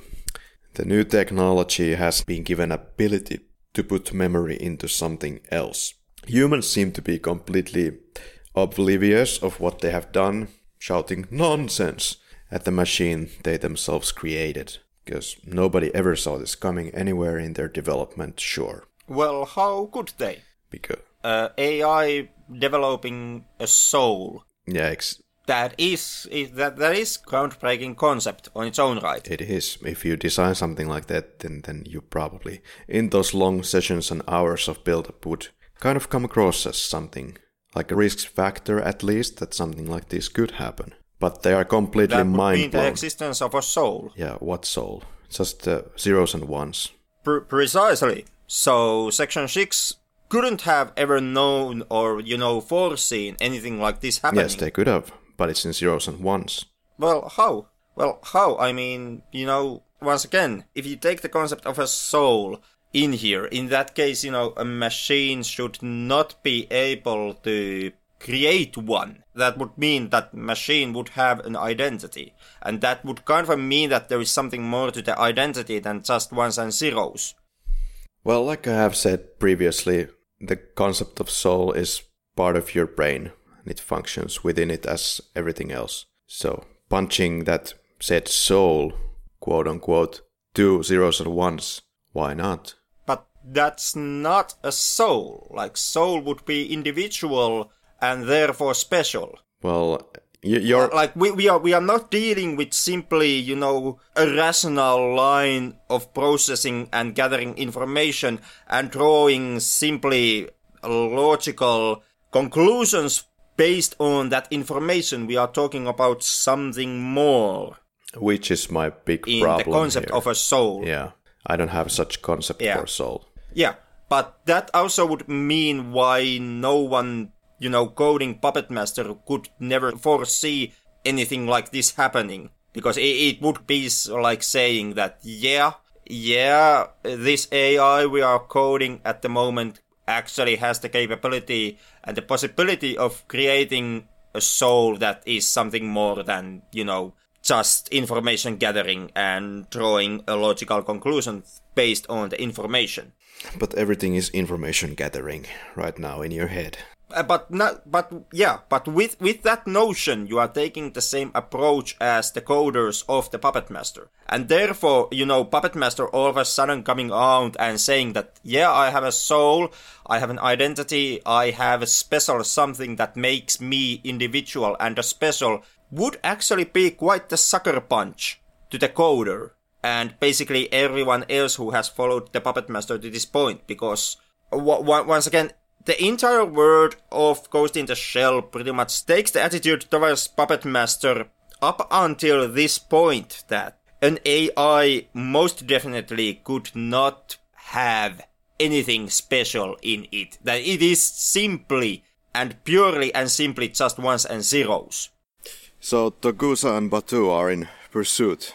By now they must be at the R25, whatever that is, and she did not yet chase the car herself, because right now it would mean they would not be able to connect these events with Section 6. Someone is using now the same camouflage as Kusanagi, type 2902, but nobody knows how she knows this. But apparently it's all available from that network that she is now accessing. This camo is used only by rangers in Section 4, Section 6, Section 9. Now, when Puppet Master requested asylum, Section 6 has then snatched him, I guess. Okay, so how the fuck would you know? Could easily be an inside job of Section 9, since she states that Section 9 is so closely aligned with the Megatech Corporation. But well, there has been a lot of things happening that would suggest something towards Section 6 too. Kusanagi wonders if Section 6 was worried that he'd let some secrets out, and this is why they wanted him out of Section 9. Yeah, and as for arresting the attackers and confiscating evidence, that is one line. Aramaki agrees Kusanagi's guys should take care of that part now. Kusanagi boards a helicopter. Aramaki orders that if they can't retrieve the Puppet Master, then he should be destroyed. Well, Aramaki clearly then kinda hesitates in her answer, then says understood. Looks like she knows something that we, as an audience, don't necessarily yet know. Aramaki then orders to stop any flights of foreign ministry or American officials. Also, all roads should be closed, and he also wants Ishikawa back to the offices. He also orders to find out any information regarding the Project 2501 and Dr. Willis. So then the Section 6 leaves, an attack squad leaves the Section 9 premises, and there's an attack squad that changes cars. They'll contact a dummy in 5 minutes, and when they drive over to the side of the road, then this dummy takes place. I suppose it's some kind of a fake object on the map, or whatever the hell they are talking about. They wonder why 2501 would choose to go to Section 9. And there is this meditative music scene, kind of just showing you different cuts of the current events with the police and stuff. Then Ishikawa is driving around. Ishikawa has now dived into the Ministry of Foreign Affairs net, it's revealed that Dr. Willis is indeed Dr. Willis, but it's added that he is from the Neutron Company and he is a top researcher in the field of AI. Also headed a project for the Foreign Affairs, and their main programmer is Mizuho Daita. This is the guy the Section 6 tried like hell to stop from defecting. So, yeah, this was established somewhere in the beginning, right? So the Major dropped in and took care of the diplomat who's been talking to him. But how the fuck did the Section 6 then take care of the diplomat, because it's clearly Section 9's very own Kusanagi who kills the diplomat before putting on the cloak? Yeah, well, the Section 6 was the ones who were officially seen at the premises during that time. I mean, Kusanagi basically just pulled off a quick assassination without leaving a trace of herself behind. Yeah, so effectively Section 6 was doing everything but trying to kill him. Yeah, but that still does not mean that you can't take or be given the credit out of the action. Okay. And even though the project was supposed to be used for catching the puppet master, and now Ishikawa suggests that maybe the people who broke in to catch puppet master weren't actually trying to catch him, but to get him back. Isn't that kind of one and the same thing? Anyway, when that ghost hacking incident happened with the minister's interpreter, it was the MOA, Ministry of Foreign Affairs, that wanted an excuse to deport Malice, Colonel Malice, the Gavel's Republic dude, former junta who was looking for a political asylum in the very beginning of the film.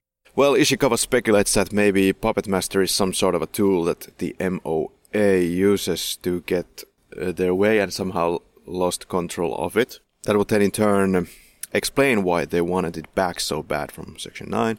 If the Puppet Master would expose this to the world, things would go south.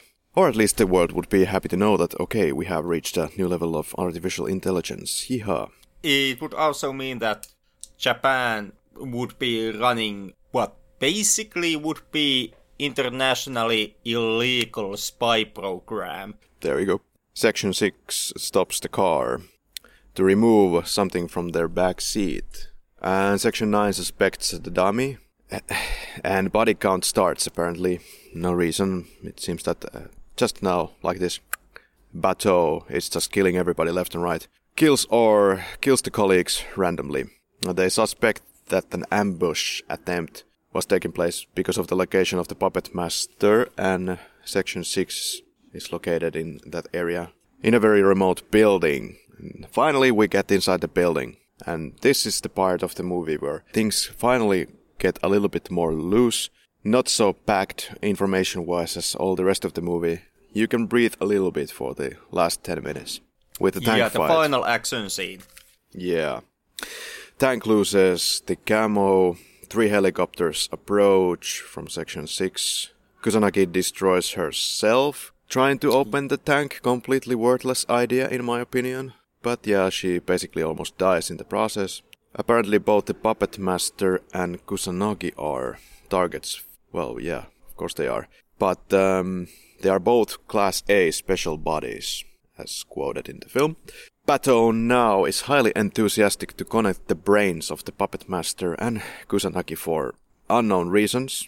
Kusanagi asks for him to do that, and Bateau is happy to lend a friend a hand. Yeah, without any arguments. Well, she is the boss, right? But well, the snipers are approaching, so maybe not have a deep discussion there. I mean, Kusanagi and Puppet Master still need to have one deep discussion in the film, so, and counting with the snipers, the time is kind of running short. No deep discussions for Bateau. Apparently, or maybe with Kusanagi's superpowers, she could just carry the body of the Puppet Master to a even more remote location away from all the helicopters above. But no, I'm just saying, the script is what it is, but...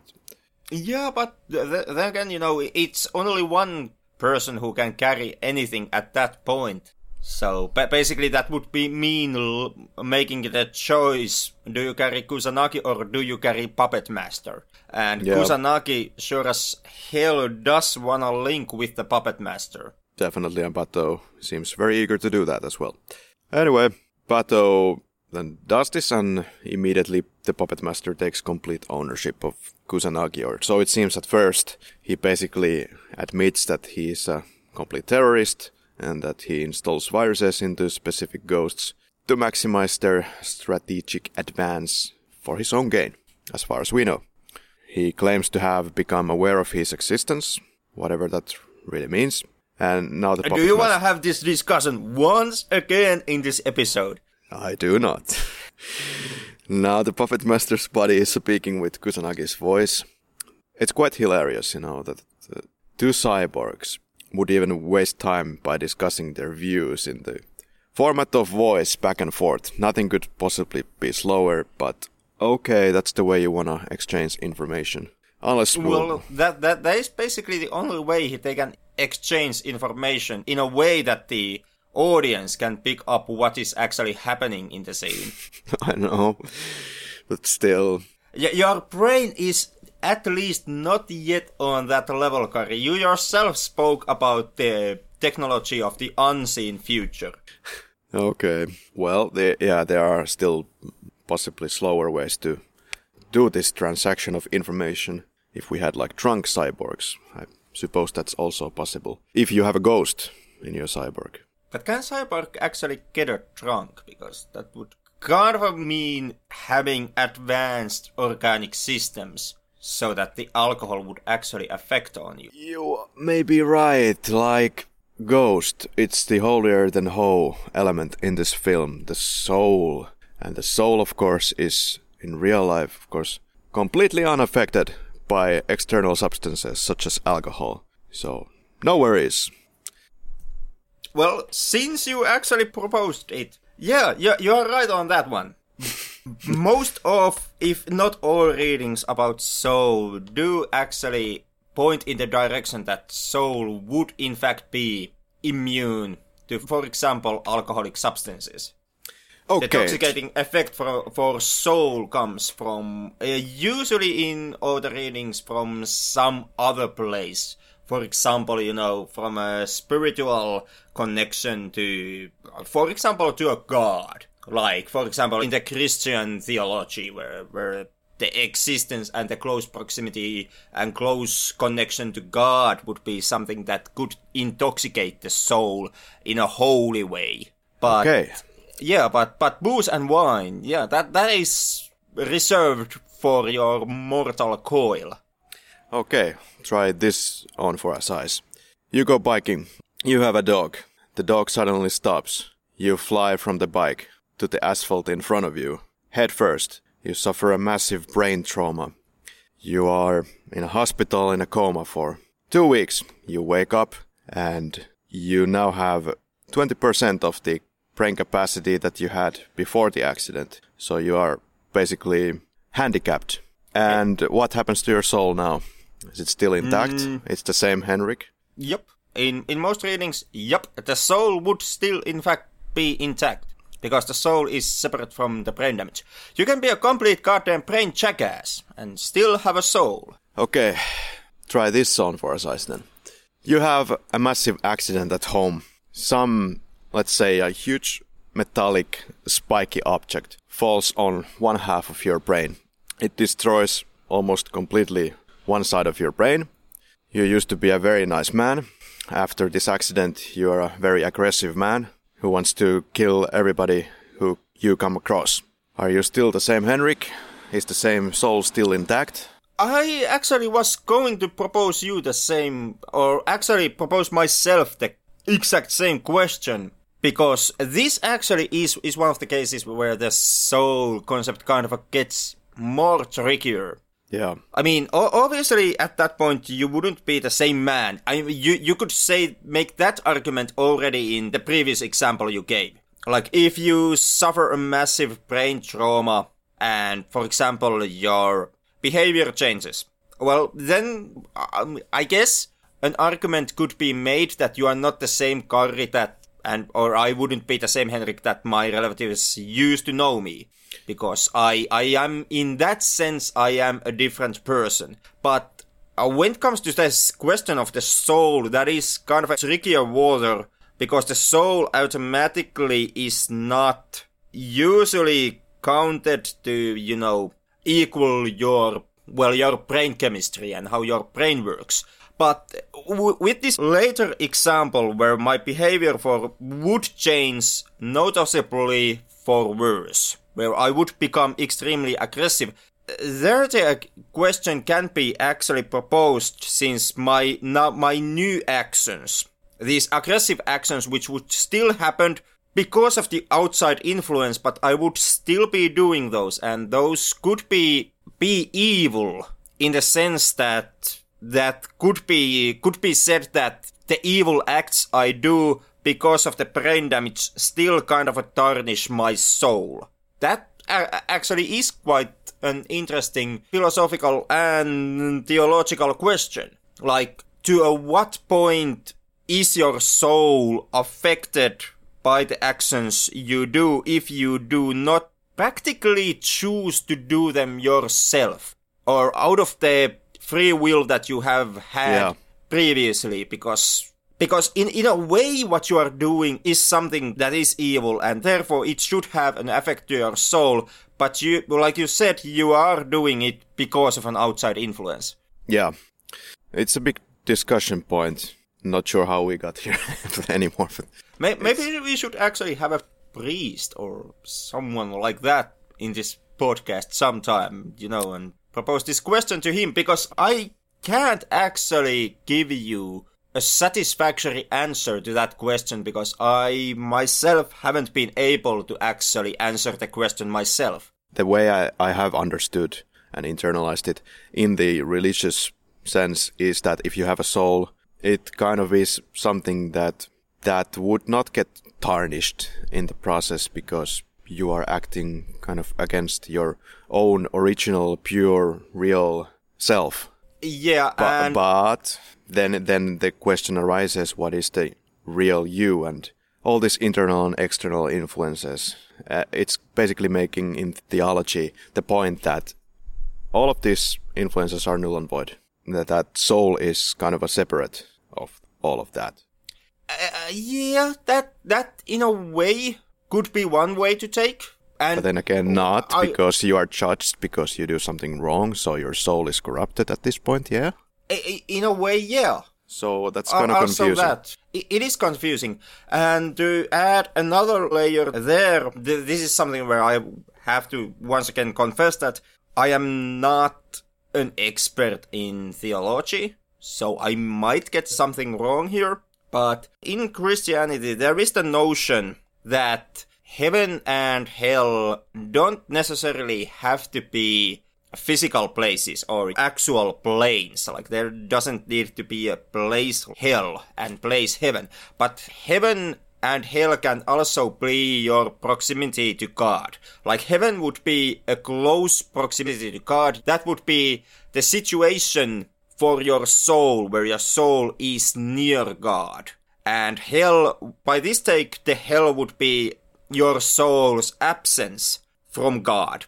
And if you would take it so that, the soul can kind of get nearer to God already as you live, and during that time, you devote yourself to God. And you take God in your heart and as your savior, and this way your soul gets near to God. After the accident, it could work so that, your soul would still remain in that close proximity to God, because once you had as much free will as you can possibly have, you made that devotion and you gave yourself to God, and this way you kind of earned the situation or place heaven, and your actions now wouldn't anymore necessarily affect that one, because you wouldn't still be free-willingly gambling away your devotion to God. Well, do you have anything to input on, like, why the hell would the puppet master at this point want to reproduce, like, the biological mortals? This is the case that he makes, right? What's the point? Just to create a machine copy? What Puppet Master is proposing is that he and Kusanagi would merge their identities. Yeah. Kind of once again merge their souls. or their ghosts. Yeah, what is this talk about reproducing? It's not physical reproducing. Okay. It's reproducing in a sense that through the merging of their identities, both their identities and their capabilities, because that's what Puppet Master is bringing to the table. Yeah, of course. They would form a new kind of a sentient being. And the helicopters can't fire because that is actually quite funny. They cannot take contact anymore because of their stupid full window monitors, so they are completely blinded. But then there is a quote, "Your effort of being what you are limits you," end quote, like a sales speech for merging.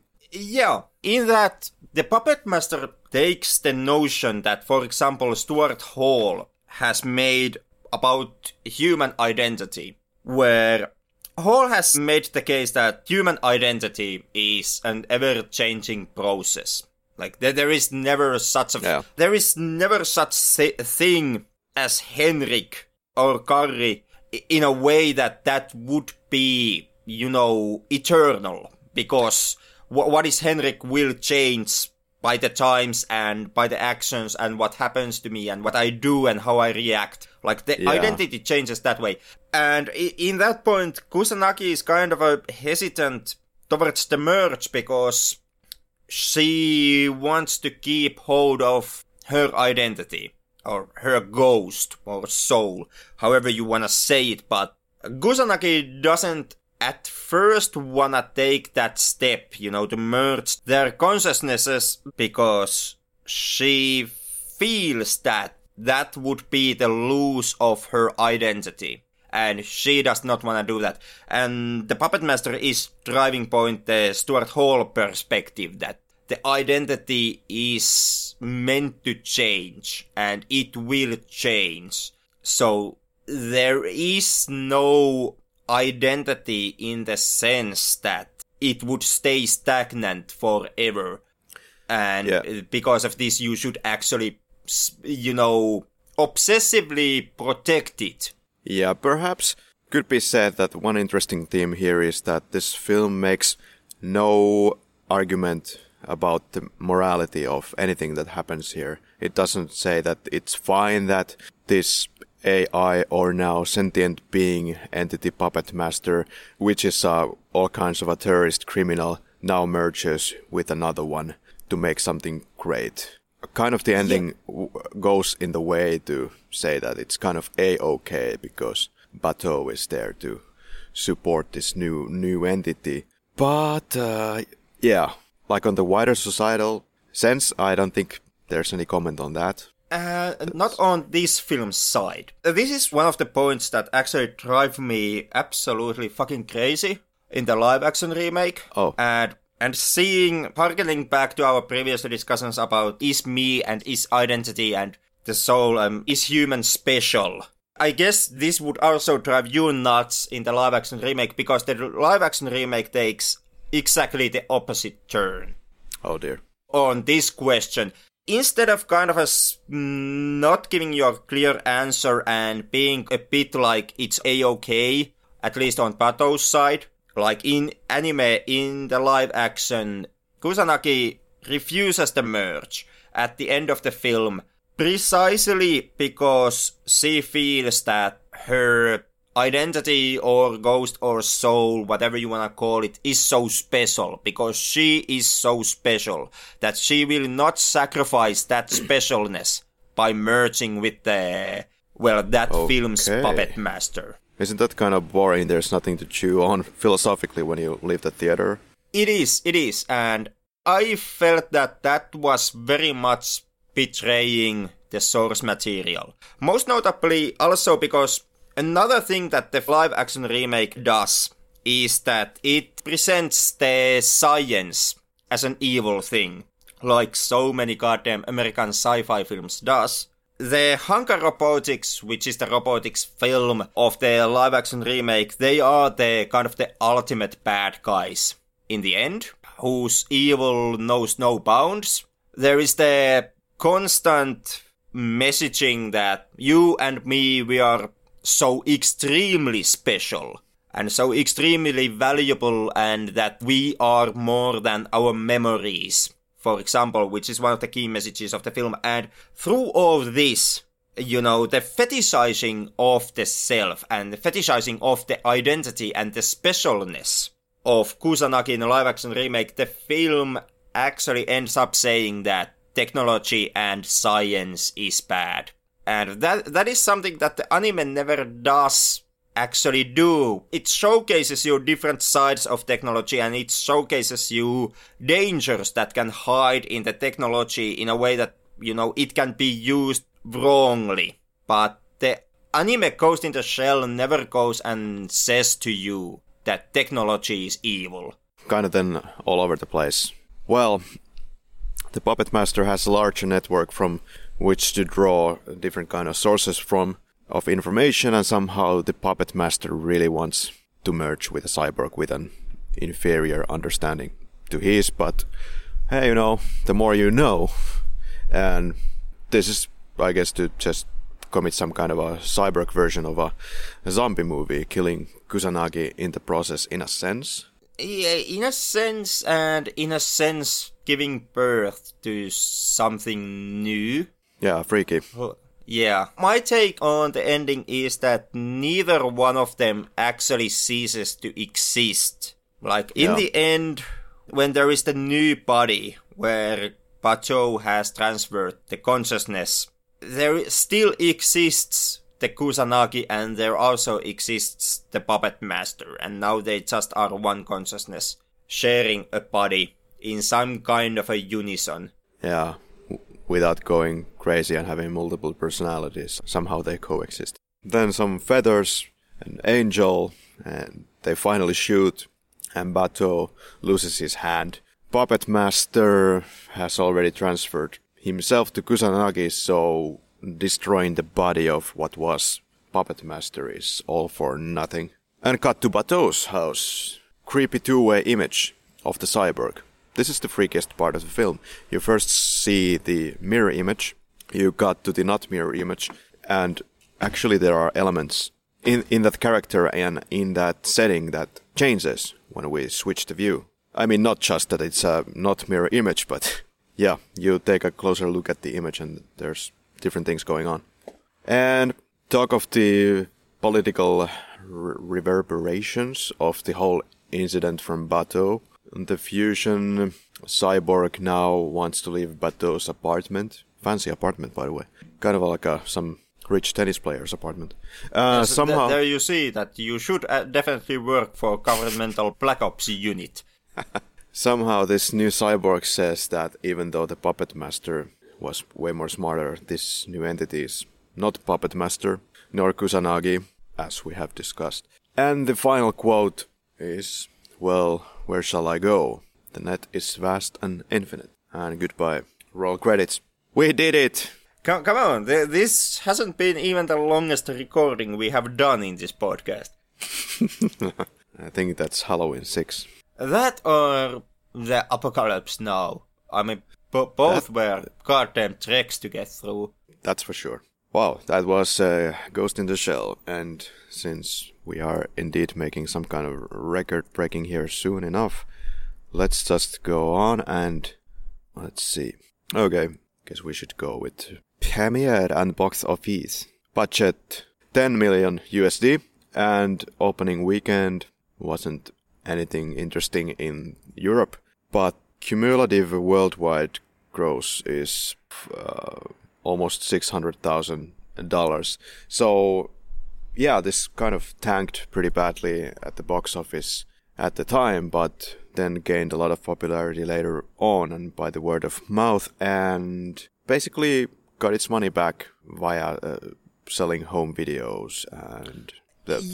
Ghost in the Shell was one of the VHS era animes that, like discussed previously, along with Akira, was one of those films that helped to push anime into the West. And according to one source, it finally garnered 43 million from box office and home video in total. Let's cut a bunch of crap here and go to different cuts of this film. The ending credits theme of the film's English version is 1 Minute Warning by Passengers, by U2 and Brian Eno. And there's a different song in the Japanese version. Let's go to the quickies. No objections? No objections. Unless you want to talk about the soul a little bit more.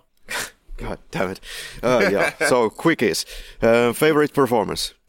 Well, this is kind of a tricky one, since I myself am going with the English dub. Go with that. The first answer kind of would be Mimi Woods as Major Kusanagi, but Mimi has gathered quite a lot of opposition from the fans of the film throughout the years, but maybe from the English dub, Richard Epcar, who played Batou.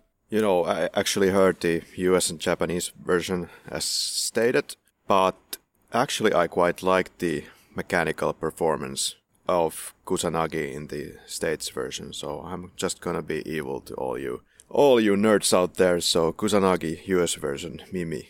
See, that's what you get when you don't have a soul, man.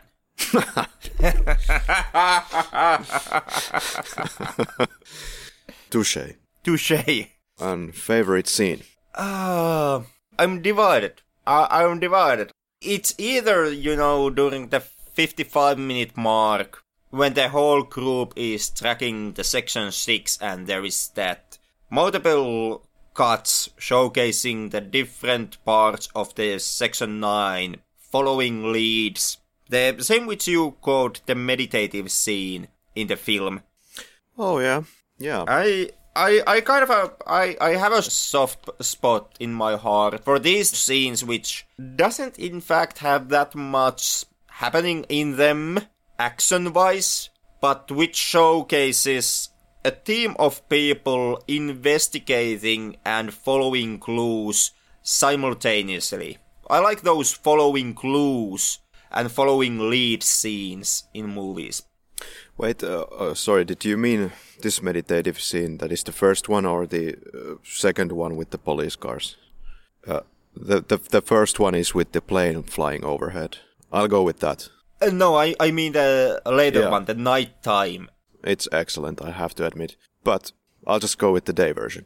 And favorite quote? That, and this is once again going with the English dub. So I don't know how this quote goes with the, the original Japanese audio and English subtitles. But when the team is just before they start chasing the garbage bag guys, Kusanagi's notion, over-specialize and you breed in weakness. It's slow death. Okay, I will go with Section 6 Chief. Quote, I don't understand anything anymore. Well, I could also go with, I like this life is like a nodal point born in an overwhelming sea of information. That is also a good one. I was actually, counting on you taking Patou's quote, how memories are nothing more than information. Oh, okay. Like I was banking my money that was your choice. I kind of stuck with this humorous line, or ones that kind of don't make any even sense, like, but those shoot 2 trackers next time. Yeah, favorite kill. To disappoint everyone listening to this, I'm gonna go with quite a lackluster kill. It is during the end of the film when they are chasing the dummy car, and the sniper kills the driver of the car. That sniper killed henchman is my pick. Oh, when Batou is doing the Rambo thing around the cars. Yep. Yeah, okay. That's kind of the scene that I had in mind, but could just go with, I don't know, like, if There's you can call it... There's not that many kills in this film. Yeah, the most easy choice would be the kill of the diplomat in the beginning, but I'm still gonna say that they kind of killed Kusanagi and rebirthed something else. So let's just go with that, because it's the most memorable sort of a end of character.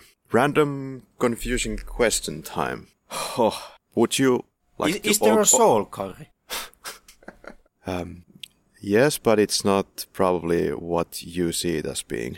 Well, now I'm intrigued. It's just a funny name that the humans have given to a part of our functions. Like what makes us more special than most animals, at least. Okay. So with that out of the way, what is the first image that comes to mind? It's Kusanagi and Puppet Master connecting at the end. Okay. My pick would be, and this is kind of a cheap shot because the image has been used absolutely everywhere, but that moment when Kusanagi breaks her body and her arms kind of comes flying off, and there is that side shot of her as her torso kind of twists as she tries to break into the spider tank. That is some cinematic moment right there. That is also the image that has basically been in everywhere when Ghost in the Shell has been discussed. Which image best exemplifies Ghost in the Shell for Henrik? I really don't know, actually. I guess it would be that same scene. I guess it's that. It's that scene. Hard to pick one, but I will go with the overhead flying plane. There was one analysis that saw the plane flying overhead as kind of a Kusanagi, that this machine is kind of flying in the sky, free as a bird, but it's something that Kusanagi kind of cannot do in a ghost sense, or something like that. Yeah, this smells once again like weird YouTube videos. Just like the connection that he tried to make with the Bible and one line in this film, which was actually... and this connection does not exist at all if you look at the Japanese original dub. So, okay, what is the connection? The connection was... In the US version there's this line, "What we see now is like a dim image in a mirror, then we shall see face to face." Well, this face to face part, that's now me talking, this face to face part was not in the Japanese version, going by the subtitles, but this guy connected this with as a reference to the Corinthians 13:12. Quote, "For now we see through a glass darkly, but then face to face. Now I know in part, but then shall I know, even as also I am known." End quote. I can kind of see the bridge of logic there. Yeah, maybe, but let me see. Yeah, maybe. I think the strongest part there is just face to face. Yeah, that is the strongest part. Like, it mostly comes down to that you can find a similar sentence both in the the English dub, I guess, was the one that the guy was going on here. I haven't seen myself this video, so I don't know what he referenced back to, but yeah, I'm guessing he was talking about the English dub. So then the English dub and the Corinthians, and kind of a similar sentence, and build the connection from there. What took you out of GITS? Actually, nothing. Especially on these later viewings. I remember that during my first time seeing this, I was somewhat taken out from the film by the complexity of the plot and kind of how much effort you had to put in to follow the plot. I didn't completely manage to do that during the first time, but now that I'm more versatile in following the movie, I actually stay with it throughout the running time. Yeah, honestly, I don't think, as mentioned, the plotline is not that complicated, but it's made out as extremely complicated, especially because we bounce back and forth with themes and names and organizations, and who is evil and who is not. It's kind of not so clear in this film. Yeah, it is, in its core, it's quite simple spy crime thriller film, but unlike many, for example, American counterparts, this does not hold your hand and give you the moment where once again someone spits out the exposition that and retells something that has already happened in the film. Yeah, so imagine your general Japanese film, but on steroids, and with 450-page manga somehow. perplexingly punched into this 1 hour 22 minutes film. What took me out? Well, definitely on the first go, what took me out was the unnecessary complexity of the plot. It's not unnecessary, god damn it, man. I would say it is, but most definitely it will open up to you after further viewings. Might take a couple of tries, especially if you're not going to read kind of additional literature, what the hell is going on. But you just have to pay attention what is going on throughout the film. Good lord, yeah. Good luck with that, with all those names and different connections, and then something not being very important, like what was this bounty hunter type of arms dealer guy with $100,000 suggested payoff for delivering those. It explains the character motivations and actions in that scene, goddammit, man. Okay. What pulled you in?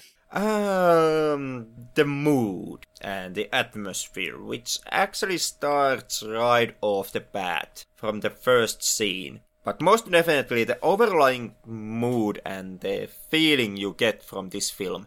I would say that is the strongest clue that keeps you in this film. Yeah, unlike for you, what definitely did not pull me in, well, okay, to an extent, but it really wasn't like the core thing that pulled me in here.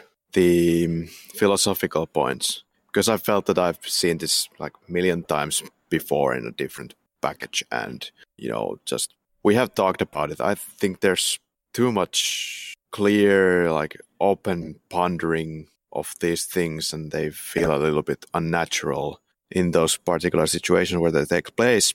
That's just my take, but what pulled me in, visuals for sure, detail in the animation, the score is quite great. If you listen to the soundtrack, actually this one song where you have the drums, I believe it's during the opening titles, the drumming goes on for probably 60 minutes or something. Very long. Strongest act, 1, 2, 3. What would you say? Maybe the third one. It's hard to say, but the third act maybe still has most of the philosophical pondering, and it does have... Well, I also can't vouch for this. Does it have more violence and action than the previous parts? Definitely it does not have any more kills than the previous acts, but maybe the third act is a bit more action-packed, and the philosophical questions maybe reach their point in the third act. Yeah, just randomly came to my mind that actually the starting of the film with Kusanagi falling from the window, right? That's very much something that you would see in The Matrix when Trinity falls out of the window and gets shot. Well, yeah, strongest act. Maybe I'll go with the beginning because I like the pre-credits sequence. Why? Because of the falling out scene. The most exciting moment. I guess the tank battle. Yeah, most definitely. Scissors of Sacrilege. What would you change in the film, Henrik? I actually wouldn't change anything. Would you not simplify the storytelling? No, if you can't keep up with the storytelling, try again until you get good at following movies. Once again. Like if you want simplistic storytelling, in Ghost in the Shell film, go watch the American live action remake. You deserve it. I would say that this movie unnecessarily makes some things overly convoluted and brings up some points that are not very needed. For the most part, they are actually needed. You would not believe it, but as condensed as this is, for the most part, the information that you have, I would say, is valuable. But, for example, I mean, it could kind of like streamline some things. I think because you have these two trash truck drivers. Like I said, the other guy gets beaten up. And then he is forgotten, and we get the other truck driver for the next scene. I mean, you could have just gone with the one fucking truck driver throughout and concentrate on this character. Things like that. Or calling names from the pre-credits sequence at the very end of the film that was just mentioned for 5 seconds and that's it. Kind of like a throwaway line. Yeah, well, the truck driver scene was there to showcase you exactly how bad effect the hacking can have, and to kind of give you once again one question concerning the identity and memories. Like, are they something or are they just information? Yeah. And the later scene where they once again drop the name of the scientist or the engineer, it kind of ties the thing back together, giving you a meaning to what happened at the beginning of the film. Yeah. No arguments this time. And you really know, Henrik, you're watching Ghost in the Shell when you hear the opening choir at the opening credits. I would say the same. It's kind of a schizophrenic soundtrack. Or maybe that's not a good word. It's I wouldn't say it's schizophrenic. Like, actually, it's once again those moments where exactly how packed the movie is kind of shines through, because from what I've gathered, the song that plays, it is some kind of a wedding hymn. Therefore, there you can also pick up the symbolism of wedding between the cybernetic body and the ghost. Wedding was not exactly in my mind, but it's haunting and it's a disturbing choir. That it is also. Henrik, 3 adjectives to describe Ghost in the Shell. Well, I picked these, just for you. Terminator understands feelings. That doesn't work. No, it doesn't. It doesn't. I'm just messing with you. My adjectives would be deep, dark, and delicate. Pseudo-philosophical, haunting, and convoluted. Did you watch your watch, Mr. No. Henrik, watching the Not film? at once. No time for that. Me neither. That out of the way. Henrik, would you recommend Ghost in the Shell? I most definitely would. It's not too often that you actually get a film that dares to propose philosophical questions to its audiences. And most definitely on this level that Ghost in the Shell does. And on top of that, it is a landmark film that helped to defy the cyberpunk as a film genre inside sci-fi. So in that sense also, I would say everyone should check out Ghost in the Shell. It's also a very good exercise in getting into, more complicated and more hard to follow films that don't see the trouble of holding your hand throughout. No kidding, Henrik. I guess I'm just gonna go back to my hostel, and it was a nice evening. Thank you, Henrik, and bye-bye. I have a dreadful feeling what is going to happen next. Yeah. Oh yeah, about my picture album. We can. So, okay, would I recommend this film? It's a kind of a tough question, actually. No, it's not, actually. Because on the one hand, how the fuck do you recommend something like this that you definitely... It's not something that you would, recommend to somebody on the street. Hey, have you seen this Ghost in the Shell? Maybe you could be good to watch with your girlfriend, and watch this. It will be amazing entertainment for you tonight. You most definitely would. If it's too hard for the bugger, then the bugger is actually a failure of human being. And think about it from this perspective, If you would recommend this film to someone, and he or she wouldn't get it, because it would be too hard and, too heavy for him, well, then you can go and tell him how he's not special and there is nothing wondrous about him, and he's just, a combination of easily replicatable processes. You're so brutal. Well, okay, I most definitely would not recommend Ghost in the Shell, unless you have a cyborg brain. If you plan to have more devoted time for this film, yeah, okay, you might get something out of it. What you will most likely get out of it, as a cyborg model Karri, is the beautiful visuals, interesting soundtrack, some interesting philosophical points. Most of them kind of fall flat for me, because Yeah, like everything said previously. But, okay, I mean, it's great for your visual senses, so knock yourself out. Just don't say I didn't warn you. For most people, I would not recommend this. No, absolutely fucking not. Get the fuck out. Like said, if you love manga, you will probably love this. Knock yourself out and punch your face into solid wall objects. Have fun with it. Remind me to, ask the Jehovah's Witnesses to pay you a visit at some day. What's the implication? That fall flat. Shit. But did I like this film? I moderately enjoyed it, but I think some other people will have more fun with the philosophical points. Well, did you enjoy the fight which we had throughout this episode? Because it has been a long time since we last have actually been so against each other during these recordings. I most certainly did.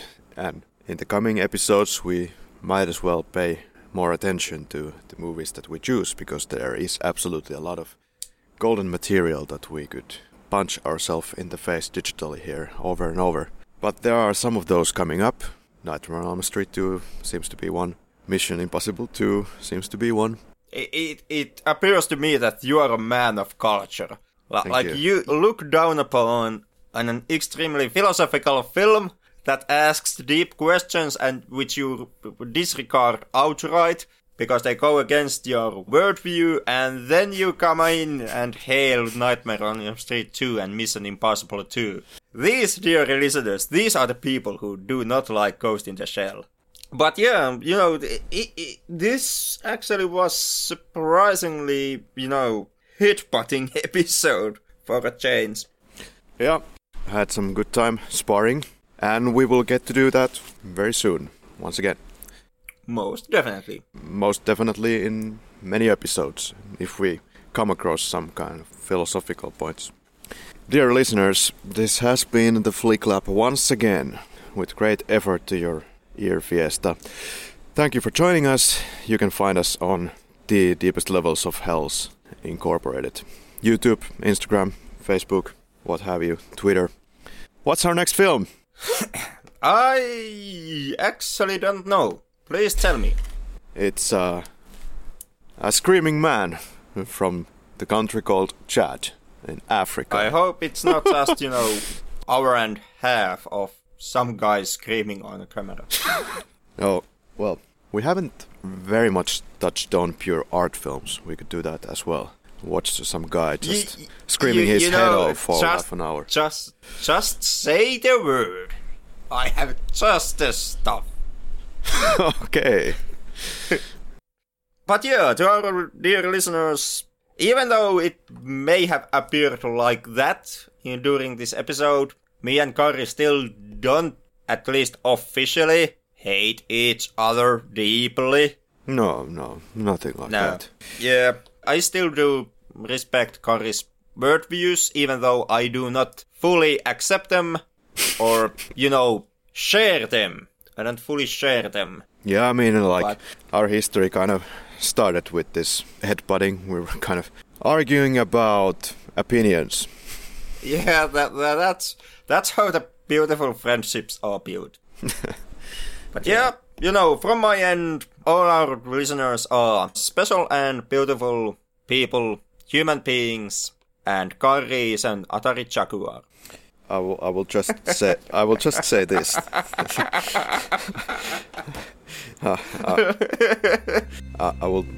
this, Henrik. You can't, deny that isn't, giving credit to your simplistic processes that can be easily recorded. I will just say this. In one sense, I respect the philosophical points laid out in Ghost in the Shell, but on the other hand, I feel frustrated by them because I have reached a deeper level of consciousness. And I'm looking for the harder stuff than Ghost in the Shell. Not egomaniacal at all.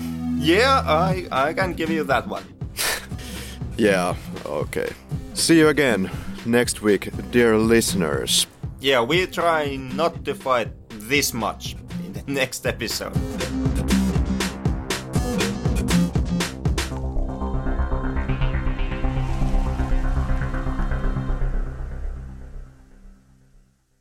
human bodies in her head, human parts in her head, theology,